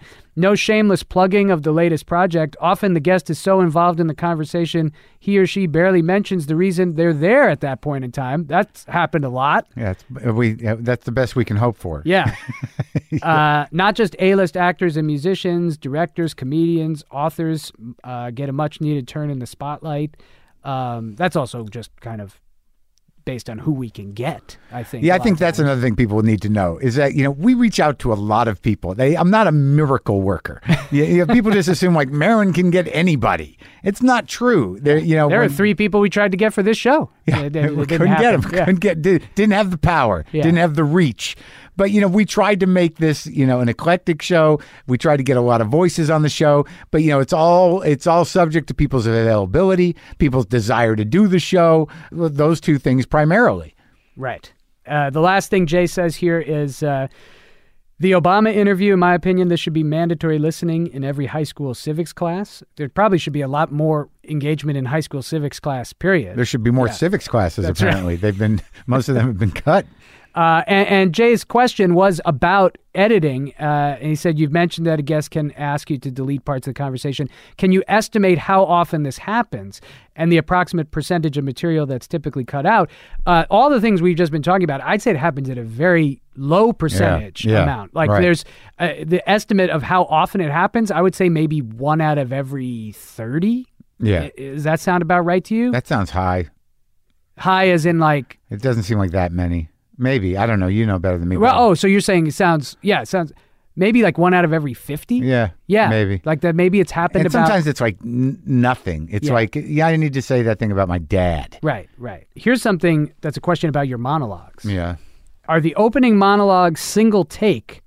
Do you plan a topic or theme ahead of time and prepare anything like an outline, or are they more free form? That's from Allie.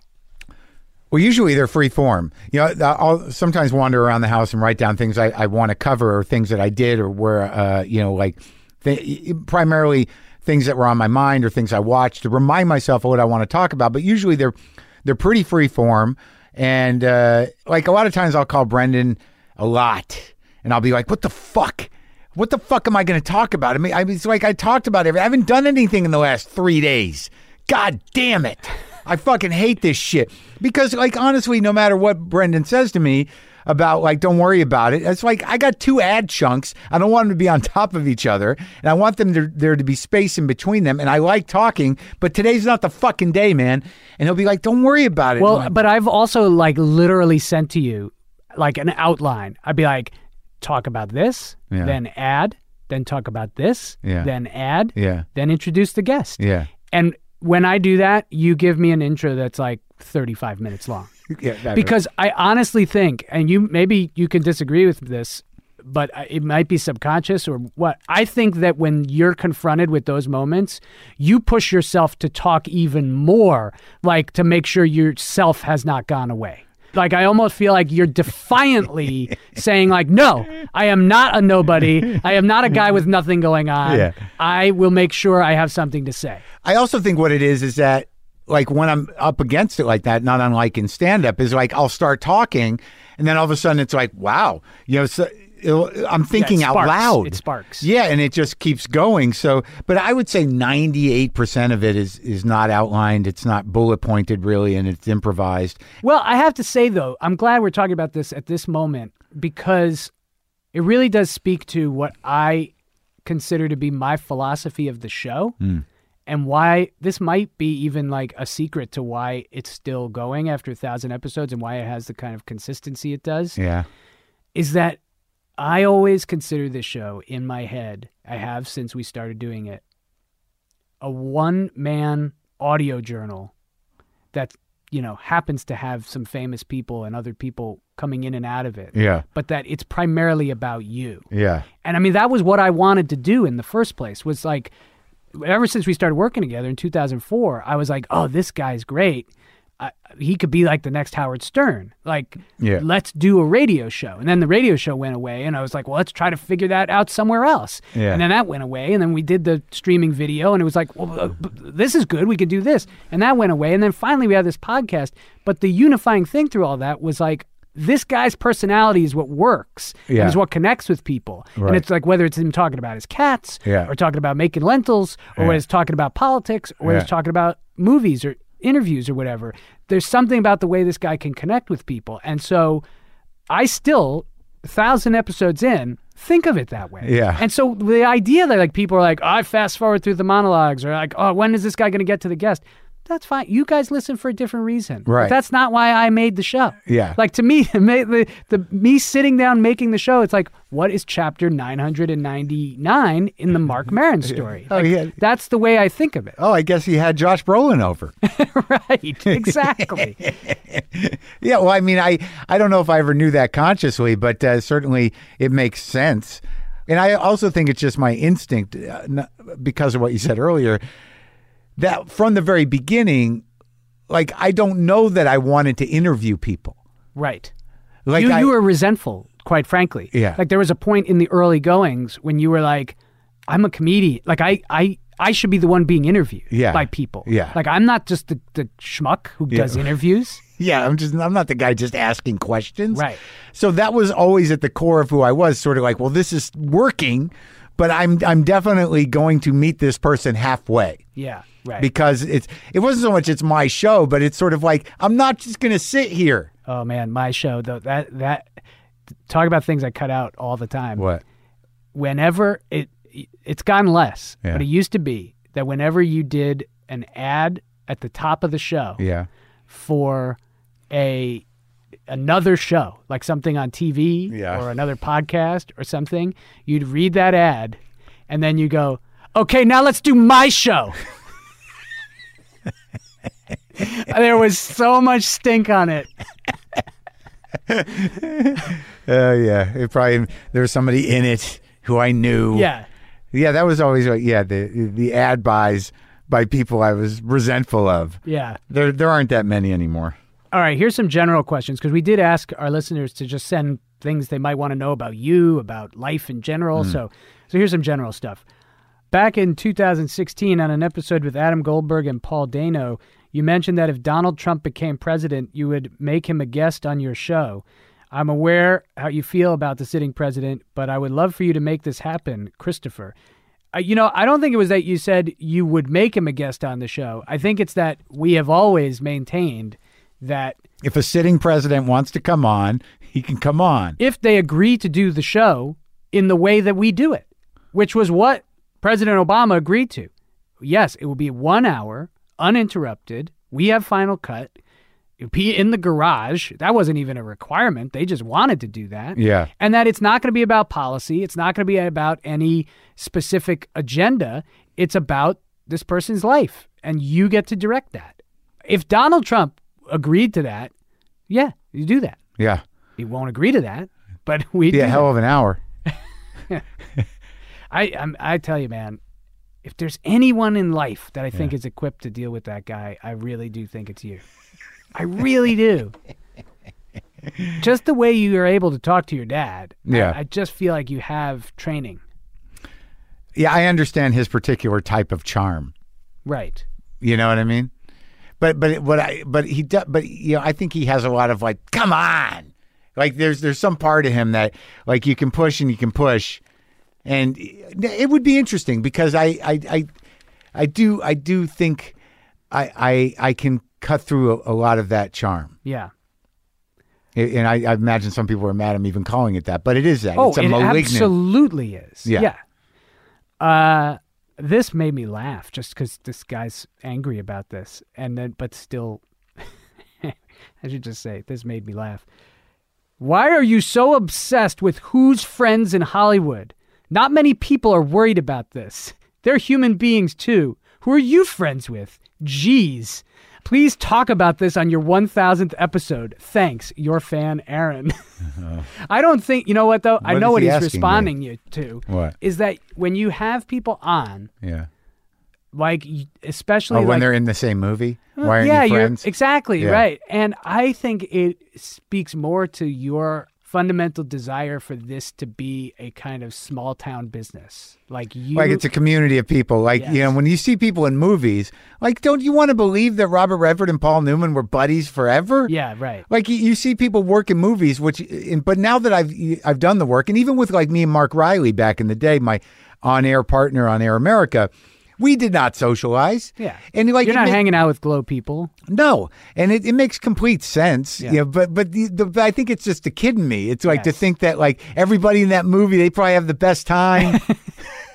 Yeah, And because when they did a good job making you think that they were friends. They're all Yeah. friends, and they probably have a great time when they're not in the movie. People still do this. We just spent a week with the country believing that Lady Gaga and Bradley Cooper are in love with each other. Yeah. Like, because they did a song on a show that was about the awards they were nominated for where they played lovers. Yeah. Like, they're good at that. Yeah. But people were still insistent. Oh, no, they love each other. Sure. Yeah. Sure. Have you ever been sitting across from someone and thought, this person is completely full of shit, like they're lying to me right now, and I know that's not how it went down? I was wondering how you handled it, Britt. No, I've never felt like that someone was completely lying to me, but I do know that I can generally tell a bullshit artist. And you can sense a narrative crafting and myth making. Sure. I mean, I know when someone's following their script of themselves, and I know when somebody's embellishing. Right. But sometimes those are great. Yeah. Like, Bob Zamuda, I pretty clearly remember going, come on. Yeah. No. He talked to you for like 2.5 hours, and I don't think there was, 10% of truth in the whole thing. Yeah, some of it started with truth, but that's what he does. Yes. But then it's entertaining. The one time that someone genuinely lied to my face for an hour that came out years later was Steve Renazizi in the 9/11 story. Yeah. And that was a complete lie that he had survived 9/11. No one really knows. I'm not even sure he knows why he fabricated the thing. But like, I wasn't about to go like, no, you didn't fucking. Bullshit. Yeah, like, come on. can you imagine if you actually did that? Like, a guy's telling you he got out of 9/11 and you're like, no, come on. But he's paying the price for that. But so, like, next time he should just tell people he did 9/11. Oh yeah, maybe that'll help. Maybe that'll get him out of it now. What is something you never would have expected you would get the opportunity to do or experience that the podcast made possible? Almost everything. Everything since starting it. That's literally true. But both of our cats. No doubt. No, like, There's a picture right there of you and the President of the United States in your house. In my garage. Yeah, I mean, but like, to actually be able to sell tickets as a comedian, to, do a TV show, to do my own TV show, to write a second and a third book, the one that you and I put together. Work with De Niro. Yeah, work with De Niro, play guitar with Slash, be on a popular television show. Keith Richards called you a fun one. A fun one. Yeah, talk to Keith Richards, talk to my heroes, know people I never thought I would know, have friends I never thought I would have. I mean, everything. You have to understand that when I started this, people knew me, but it was not really a great thing. It was not a great story. I was an intense, angry, sort of struggling guy that had been around a long time, with not a lot of opportunities and not that hopeful. And so, everything I've done since then, to buy this house. Yeah, same with me. You know what I mean? Yeah, buying a house was huge, and that would not have happened without the podcast. I was so proud of you. I was so happy. Yeah. It's so funny because I don't have a wife, I don't have kids, so like you have a kid, and anything you do, I'm like, look at that. Brendan he bought a house. It's so nice and very invested. But yeah, that's the house that Obama bought, and not because of any taxes or anything. Yeah, we bought it. Yes. Well, speaking of Obama, there's this question. What feedback, if any, did you receive from Obama after he did your podcast? That's from Jeff. Hold on, I'll text him. Do you still have those wires in your room? Can you still use those? Oh, yeah, I got rid of those. They came and picked them up finally at the old house. We didn't get any feedback from him directly, but indirectly, people at the White House did tell us that he really enjoyed it. In fact, I got this email from a White House staffer named Liz Allen. She said, I was going to email you this week to let you know, this was a while ago, I was going to email you this week to let you know that a giant photo of Mark and the President in the garage is hanging in the halls of the West Wing. The photo office hangs photos on a regular rotation from recent events. It's fun to walk past that one and recollect their conversation. We were also told by the people in the White House that in 2016, when he was leaving office, that they considered the WTF interview as one of the best of his presidency, which is very flattering. And Pete Souza, his photographer, I was in email communication, and he said, I know the president enjoyed doing the podcast very much. Oh, that's nice. And didn't Axelrod say something? Oh, Axelrod started his podcast because he was inspired by the one you did with the president. Yeah. He loved it. Yeah, that was something. Yes, and if anyone wants to hear us talk about that, you might think we're giving short shrift to that specific moment on this episode, but we did a whole episode about that. It's episode 614, and it's available still for free in our feed. You can go listen to that. It's the one right after the Obama episode. Called The President Was Here? Yes. Was there ever a point during these almost last decade of episodes when you seriously considered ending the podcast? An every damn episode listener, Andy. Also, Val asked the same thing, and she said that if there was a time when that happened, thank you for not doing it. I don't think we ever really had that time. I mean, I think we had the patent troll, and that was a serious case of thinking that the podcast might end if it didn't go right. Oh, yeah, and we also thought we'd get fucked. Yeah, that was... So if you're not aware of that... But it wasn't our decision. It was just that we were being... Well, I think, though, that if they had said, we're going to sue you...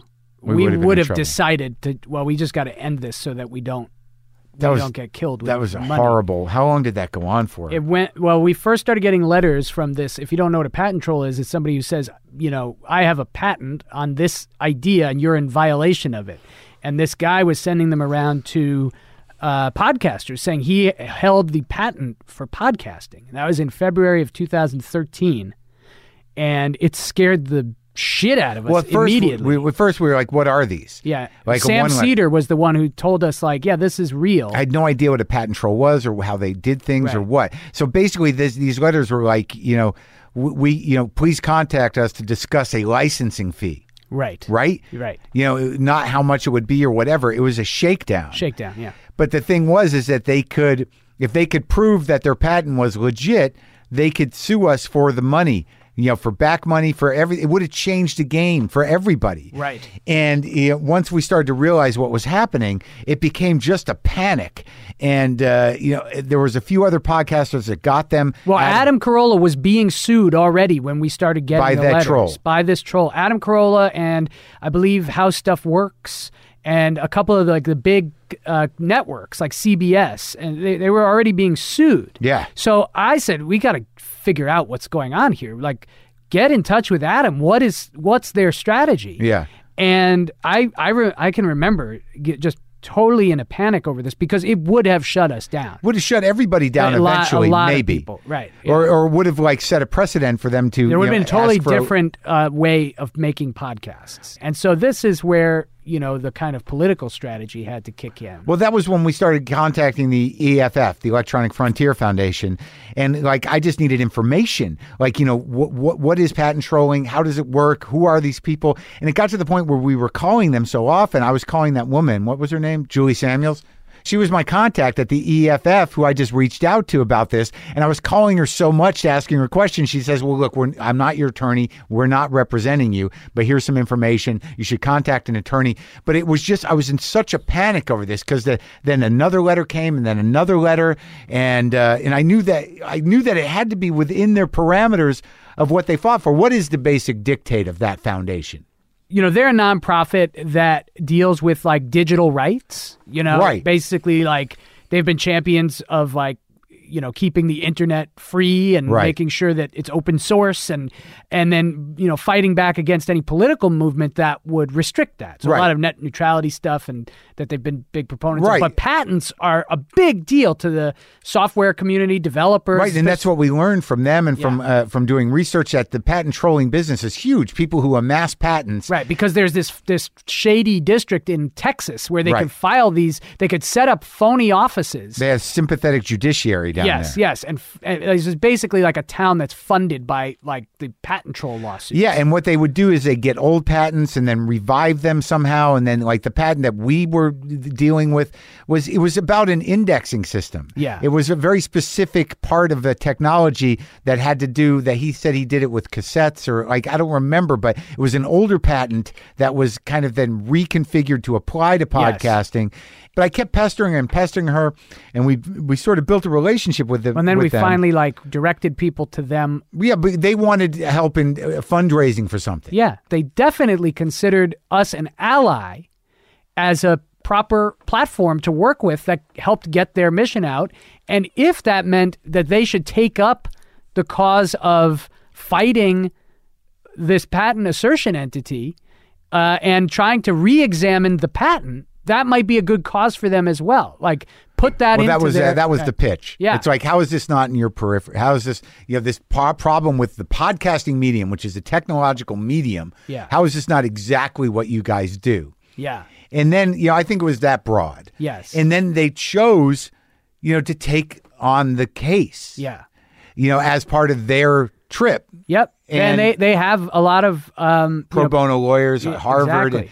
Like they did something that we could never pull together. But during that time, we had to learn about prior art. In order to disprove a patent, you had to prove that something existed like it before it. I just want to make it clear to people listening that of the 1,000 episodes that we've done this show in nearly 10 years, we probably worked harder on this one thing than all the other individual things we did on the show, just in terms of like really sitting down, learning something we never knew before, figuring it out, and figuring out a strategy that was the best possible way to publicly move forward with this thing. We were so panicked because I remember we would have been done. Then it just still took a couple years, but it was in 2015 when their examination of prior art, meaning prior art is evidence that this idea existed before the patent that this guy was claiming. Yeah. And they found it. And they said this is proof that the patent is invalid. And that was introduced in 2015. And it wasn't until May of last year, May 14th, 2018, that everything was final. Yeah, because they tried to appeal it. And they tried to appeal several times. Yeah. Right. And that doesn't generally work with these. And it was a beautiful thing. All of it, the way that, we all worked together, but then it became a bigger cause and part of a bigger issue. And that, it was a fight that's rarely won. And I don't think a lot of... I was on the phone with congressmen. I was on the... I cannot stress how much work we put into because the fear was that these guys could put a valve on it. Yes. They could put a toll booth on it. Yeah. It was heavy, man. Yeah. So I guess, we thought, not only did we think we were going to lose the podcast, but there was that moment. It's sort of like, can they just take everything we've built? Right. Man. Yeah. Well, I will also admit to you, I've never told you this before, but there was a time where I thought, this is probably it. Let's end this. And it was when all the Louis shit went down. Really? Yep. I was really torn about continuing the show in the light of how much Louis was representative of the history of our show. We had that Slate thing that named it the best podcast episode ever with you and Louis. The two-parter? Yep. And we've got a large chunk of that episode in our book. And there's just so much history of the show was around you and him and the kind of humanity behind your conversation. And it was just one of those moments where I was like, yeah, what the fuck do you know about people? And this was in the fall of 2017 when it was this is at the height of the Me Too movement. Yeah. And I just remember thinking are we culpable in this? Is the myth making around cults of personality humanizing? Are we? And it's not just this one individual. It could be lots of individuals. Yeah. And I sat there and had this conversation with my wife, and I said, I loved this show too much and have put too much of myself into it. It's such a fabric of who I am and what our whole lives are, my whole family. Yeah. That I wasn't going to be able to handle it if it started to get broken down, right?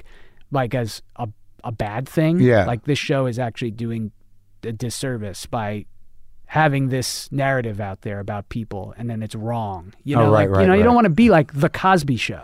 You know what I mean? And wow, how'd you reconcile that?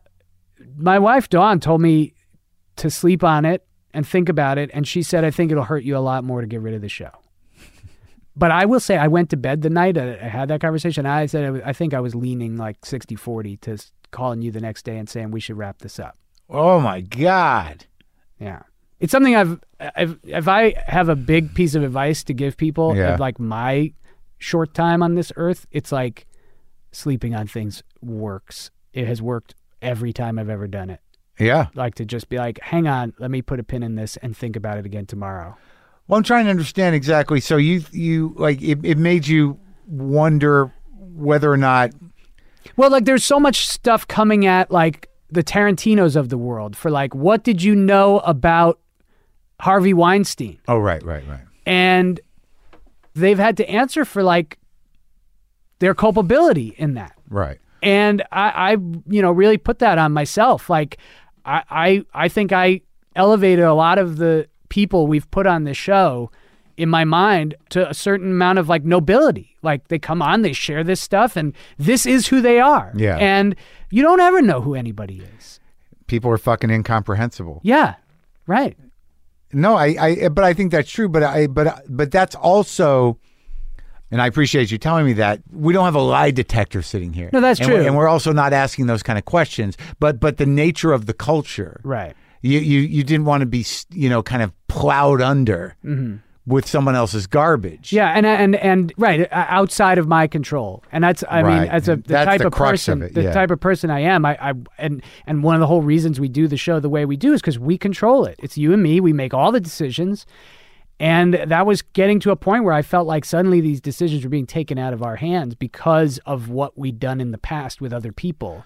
And I think maybe if it wasn't Louis, I wouldn't have had those thoughts. But because Louis had been so entwined in the fabric of like the mythology of our show. And also my life. Yeah. And we handled that in the most, empathetic, responsible, honest way we could when it happened. Right. Yeah. And that was that. That's how I felt about it walking away, like because that was immediate, like that was in the heat of it. Yeah.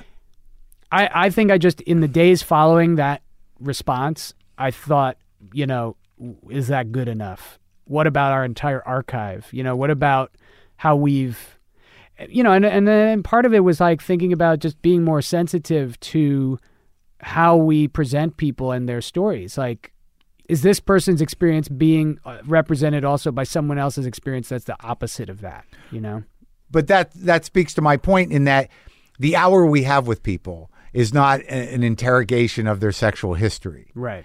Even with Ryan Adams and the Mandy Moore thing. I didn't even talk to Ryan Adams about being married to Mandy Moore because, why would I talk about that? Right.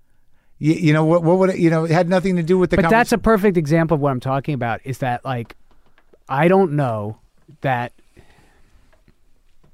2 years ago, even, we would have thought to have Mandy Moore on. That both of us, as like two middle-aged guys that did not listen to Mandy Moore music and did not really have her in the foreground of our thinking. Right. Like, it just might not have been, because we wouldn't have thought anything about her experience would speak to us or the audience that we present to. And I think that if anything has happened, it's been a shift for me in being like, her experience is probably just as worthy as anybody else. Yeah, that's the movement working. Yes. In the sense that, there's always been sort of a call for diversity, a call for, equality. And I think we do, the best we can in booking the show and getting people that, we ask a lot of people to be on it. Yeah. And a lot of different kinds of people. And there's some people that I just don't know, and there's some people, but certainly Mandy Moore. Then that we had her on before this story broke. That's right, because she was pitched to us. Yeah, we didn't have her on in response to the Ryan Adams thing. No, right. and also because she and I watched a bit of the show, and I thought she was good. You found the sort of crux of where she came up in music and what she was up against then and that struggle. And it turned out to be a great conversation. But I think that just by virtue of being more sensitive to other stories and other, lives and, working against that sort of, white entitlement or male entitlement or just the rationalization of sort of like, I don't know them. Yeah. Well, but that's sometimes that's no reason not to know them. Yeah. Right. And I think that is a fundamental indication of a change we've made in the show, out of necessity, but also out of desire. And, I think that by doing the way we book it now and by trying to balance things out and trying to hear stories that might not be part of our lives, they turn out to be great. I think that it's been apparent to me that a lot of times I will present you with people who I know you don't know. And I'll give you I'll just give you like a small, short little summary version of like why this person might be interesting to you. Right. Even if you didn't see Jane the Virgin, like that. But I was like, no, I think this is good. I think Gina would be good, And I can't watch everything, and I don't know a lot about a lot of the people I talk to, but they're people. Right. So I just need a way in. Right. Like if I really like, my instincts about not having people on is usually like, do they have a story? Yeah. You know, is it, can they tell it? Right. You know, what we should emphasize is that the general rule of thumb in booking prior to that was always like, are you already interested in that story? Right. Like, is there already something about this person you're interested in? Right. And I feel like that's where the bigger shift has had to come, is to say, like, that doesn't have to be the primary reason we book a guest. Yeah. It could be this person you know nothing about, but there's a story there to uncover. You know, I'm kind of a softie as I get older. And I'm much more open and willing to take things in. You just have to get me there. Yeah. You can lead me there and I'll drink. And you can teach an old dog new tricks. Yeah. Well, good. I'm glad that I did not decide to stop working on God the damn it. show. I had no idea. Well, I would never have told you that because you would have freaked the fuck out. You think? Yeah, yeah. I don't even know what version I would have thought. I would have had to understand where you were coming from. I think I was afraid that you wouldn't. I don't know that you would have understood that from my perspective. Right. I don't know if I would have in that moment for, Yeah. you know, for those reasons at that time. Yeah, but no, I understand it now. Well, I think this is a good question for personal reflection here. It's a very good kind of summary question. And it really goes to your kind of personal evolution, which is what we've been talking about over the course of 1,000 episodes, really, is you know, that one-man audio journal that I talked about. Yeah. And this is from Adam. And he says, given where it all began, just one question. Is being Marc Maron getting easier? Yes. Being Marc Maron is getting easier because when you've been as desperate and as angry and as insecure and as destructive as I've been in my life, you know, personally, and you realize that, you know, all you've been doing your whole life is working towards this one thing. By the time I started the podcast, you know, I believed that I had failed, you know, at the one thing, and that there was no more things. And this was it. But what started to happen, which happened, you know, in my 40s, and you know, it happened in a very specific way, in a unique way, which was that, you know, I was doing something that really showed my most authentic self, and really engaged all parts of my heart and mind and creativity. And that it began to resonate, like something relaxed in me. There was a pride. There was the self-esteem that comes from accomplishment of working your whole life, and somehow in the last half or the second half, or God forbid the last quarter, you make it. There was a big part of my struggle that was relieved, and a certain amount of fear went away around, you know, doing stand-up and around, you know, being who I am and about owning myself, because now everybody owned it. Everybody who listened to me, you know, it was part of me. Well, I think, you know, it's interesting. You're articulating something that people who listen, I know they feel the same way. Like these two emails, I'll read them back to back, and it's, I think, a very, you know, it's just two people, two guys. But I think a lot of people receive your growth as a positive and as a thing that not only is good for you, but good for them. Yeah. Mark, I write to you as a fan of the early days of the podcast, and honestly, well before. I was a devoted Conan kid as a teen/preteen, and I used to love how weird you would make stuff and how you would win the audience back. I looked into your stand-up after that and followed you since, and once WTF took off, I was so excited and proud of you. I'm roughly 30 years younger than you, but have always related to the sadness and anger and thoughtfulness you've put out in the world. The care you've recently grown into, the ability to recognize yourself and your limitations, but not in a self-pitying way, rather in a way that offers a possibility to grow and learn despite your positions of privilege, has been very illuminating. Your growth from I am angry at the world to I am angry at myself to I am learning to reconcile my anger with a way in which I am capable of improving the world is very inspirational to me. Thank you for that. That's from Joel. Yeah. And there's a similar message here from Ryan. As someone who followed you since my frustrated days sitting in a cubicle listening to Tickets Still Available and thinking, shit, I hope this guy is okay, I'm glad to see your success. I didn't realize that I cared about your career back then. I guess seeing someone who shared similar frustrations see some reward because of them gave me hope in a fairness that I didn't believe in. Your success directly contradicts the cynicism and frustration that brought it. Your success felt like our success, when us is the people who have been rooting for you. I'm glad you didn't kill yourself, and I hope you get Dylan or Tom Waits at some point. I think that's the only way to top the Obama interview. Congratulations, Ryan. I mean, I feel the same way as that guy. Yeah. Like, I feel personally linked to your progress in this. Like, it's more than I was just rooting for you. Yeah. I invested my own sense of self in making sure you were doing okay. Yeah. You know? Yeah. And so I understand why people can connect to that and that it means something. Your personal progress means something to people. Yeah, it's like gets me like choked up. But like the weird thing I realize about me is that like my struggle primarily, and I think people who know me or who are deeply connected because we're kindred spirits know that all I've ever tried to be was myself. Mm-hmm. I'm pretty much all in all the time. Yeah, everything's riding on even the littlest things I do.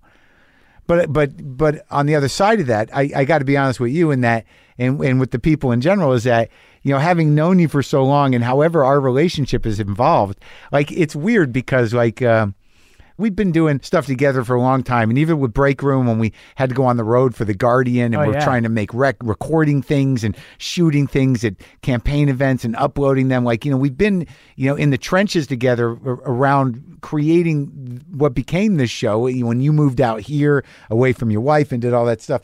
But like from the day that you said you were coming on full time with this, my concern was sort of like, that moment where you tell me that and I'm like, are you sure, man? Because I don't want to, if I tank this out, like, and you're like, no, I believe me, I know what I'm doing. And I'm like, oh, of course you do. But my point is that like at all these different points in your life, even though we don't share a personal relationship, like most personal relationships, like, after you got married, that was one thing. But like when you had a kid, I was crying for you. And then like, when you got the house, I was so proud. And I was like, Brendan got his first house and we made it to, and then, when Owen had the health issue briefly, I was so worried. Like I'm very invested in our relationship. Yeah. And I don't know that I could have done any of this without you, man.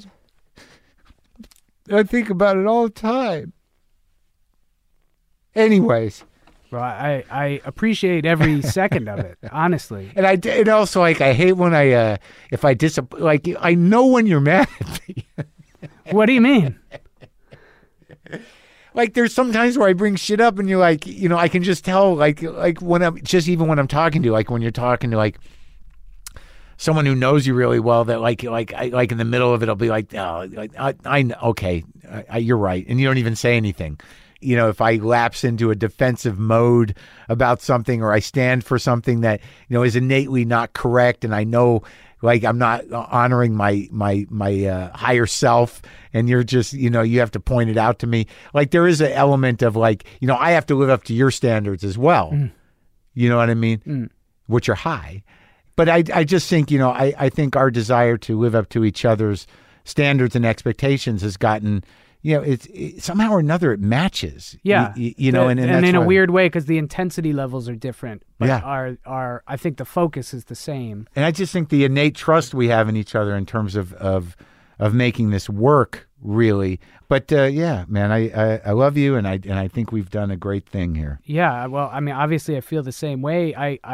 I owe you my life, like I do. It's one thing for me to be like, I'm going to gamble on this guy. Like I want to attach my wagon to him, and I want to do with him what other people have done with other, high level talent.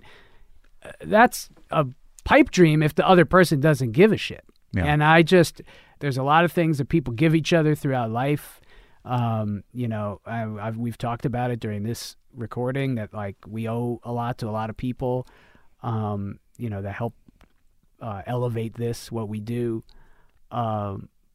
and a lot of the generosity has been extremely valuable to us. Yeah. But nothing ever is more valuable than your trust Yeah. in me. If you didn't trust me, it'd be over. Like we Yeah, how would we even? No, right. And I mean, I like I said, I feel the same with you. Like I trusted from the start, like, okay, yeah, that guy, he's going to be the guy. Yeah. But your ability to like buy into what I was selling and to be okay with it and to, you know, trust me implicitly to the point where you said when we started this, you know, how are we going to do this? And, you know, in terms of ownership. And I said, whatever you think, man, I'm here to do it. And you said, we're going to make this 50-50. And I thought it was crazy at the time. I mean, I don't think it's crazy now. I think it's fair. But I mean, that's just a hell of a thing. It's a hell of a thing for me. Like, that was 10 years ago. Yeah. And we've talked about like how you've evolved as a person and you're, you know, but you didn't have to evolve that much if you thought back then, I'm going to take this thing and I'm going to give half of it to this guy because I believe in him. That's a big thing. Yeah. Yeah. And you know, in terms of the stuff we've been able to get from it, obviously, like, we've made a good living. We're doing a show that we want to do. We're doing a job that we want to do. It's a job. How many people do jobs they love? Well, that's what you said to me the other day. It wasn't that long ago where I'm like, you know. Yeah, like, you were getting kind of down on yourself and, you know, you're feeling like maybe your best work was behind you and whatnot. Yeah. And you're like, we get to do this. Yeah, you said, how do you feel? I said, I feel great.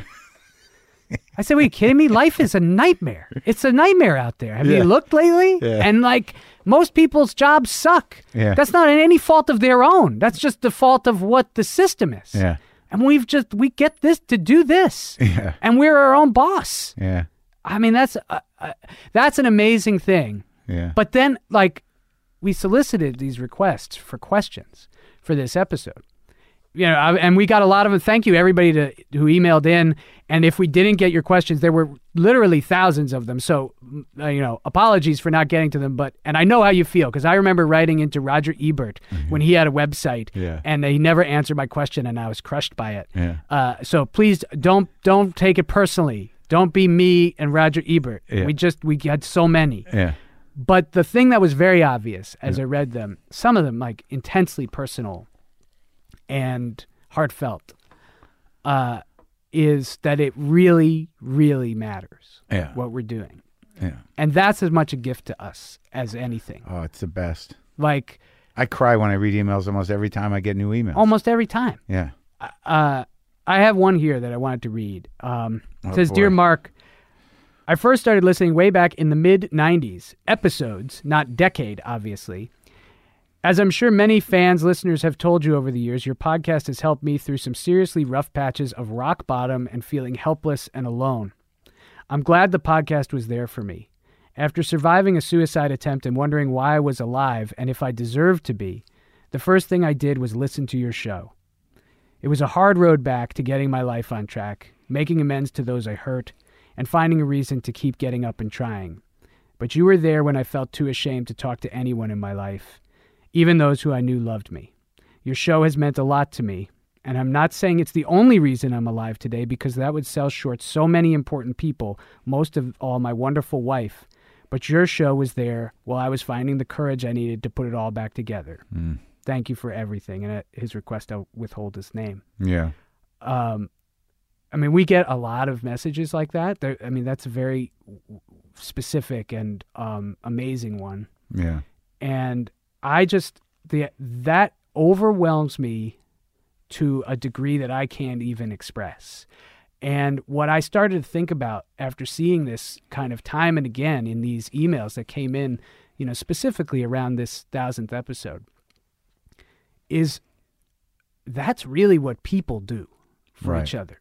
Like, the ultimate goal of this whole game is like, can you make it better for other people? You know, can your happiness be equal to those around you?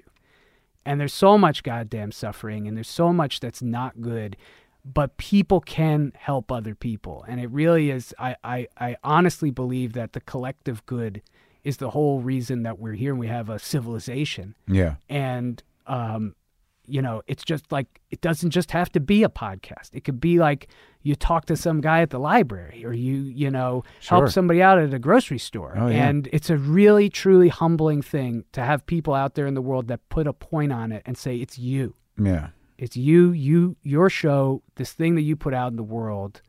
And, I can't think of a better reason to keep doing it. Yeah, I agree with you. It was like this is, I think for both of us, we certainly didn't expect almost any of what happened to have happened, but just this sort of connection, to have the comfort of people having a pretty real conversation. Yeah. When you're feeling lost or in a dark place or like you have no hope, just a couple of people talking is enough to sort of like, oh, it's okay, to ease the loneliness, to sort of get you out of your head, long enough to sort of reconfigure enough to keep moving forward is sort of, it's amazing. And it's like, it's really what it's all about. But you and I were never greedy. We were never really about the money, except we wanted to make enough money to earn a living and get paid for the work we do. And, and we've gotten more than that. And that's a great thing. But the other kind of result of doing this is just to make people feel less alone in the most horrible places in their minds, in their lives, in their situations, of all kinds, whether it's depression, they're in the hospital, they lost somebody. It's just to be able to sort of like, well, these people are having a serious conversation about heavy stuff, and it's okay. Yeah, okay. It's okay. Well, we used to joke with ourselves, like, years ago, like, oh, how many more of these can we do? I don't know. Let's get to 1,000. Like that was always kind of like the far off number. Yeah. And it's here now. And it's funny, like Lynn Shelton, who is, someone you've worked with a lot. She's friends with both of us. I was having coffee with her, and she said, so what do you think? How much longer you think you're going to do the show? And I was like, I'll do it as long as Mark will do it. And she's like, oh, that's funny. He said the same thing about you. And that's what I say to everybody. Yeah, but that got me thinking. There's actually two ways that you could take that response. Yeah. That if you're saying, I'll do it as long as the other guy will do it, it could mean, well, I feel like I'm done, but I want the other guy to feel satisfied and I'll keep going. Yeah. Or it could be like, look, I'll go on indefinitely, but if the other guy says, let's wrap it up, I'll wrap it up. Yeah. And I know which one I am, yeah. But I'm interested to know from you, which one are you? No, I'm not. No, of course not. I'm not ready to wrap it up. Sometimes I wonder, like, is there going to be always going to be people to talk to? And I think that, like, my assumption was, like, how long could this last? And not because of us, sort of like just because of the way culture works. Do you know what I mean? Like, we did the one thing that they say you got to do, and it's you hold your audience. Yeah. So, like, I'm good. I'm not good. What else am I going to do? But like it is so nourishing and exciting for me, no matter how much dread or anxiety I go through. No, I'm not the guy I'm not waiting to quit. The fuck am I going to do? Like I still do stand up. Right. Well, this and stand up are the two things you control. You could do as long as you have a microphone in some context, you can do one of those two things. I've never said that I'm going to quit the podcast. I've many times said, like, I'm done with this stand up. All right, well, so let's keep going then. Okay, I'm in. All right, let's do it. All right.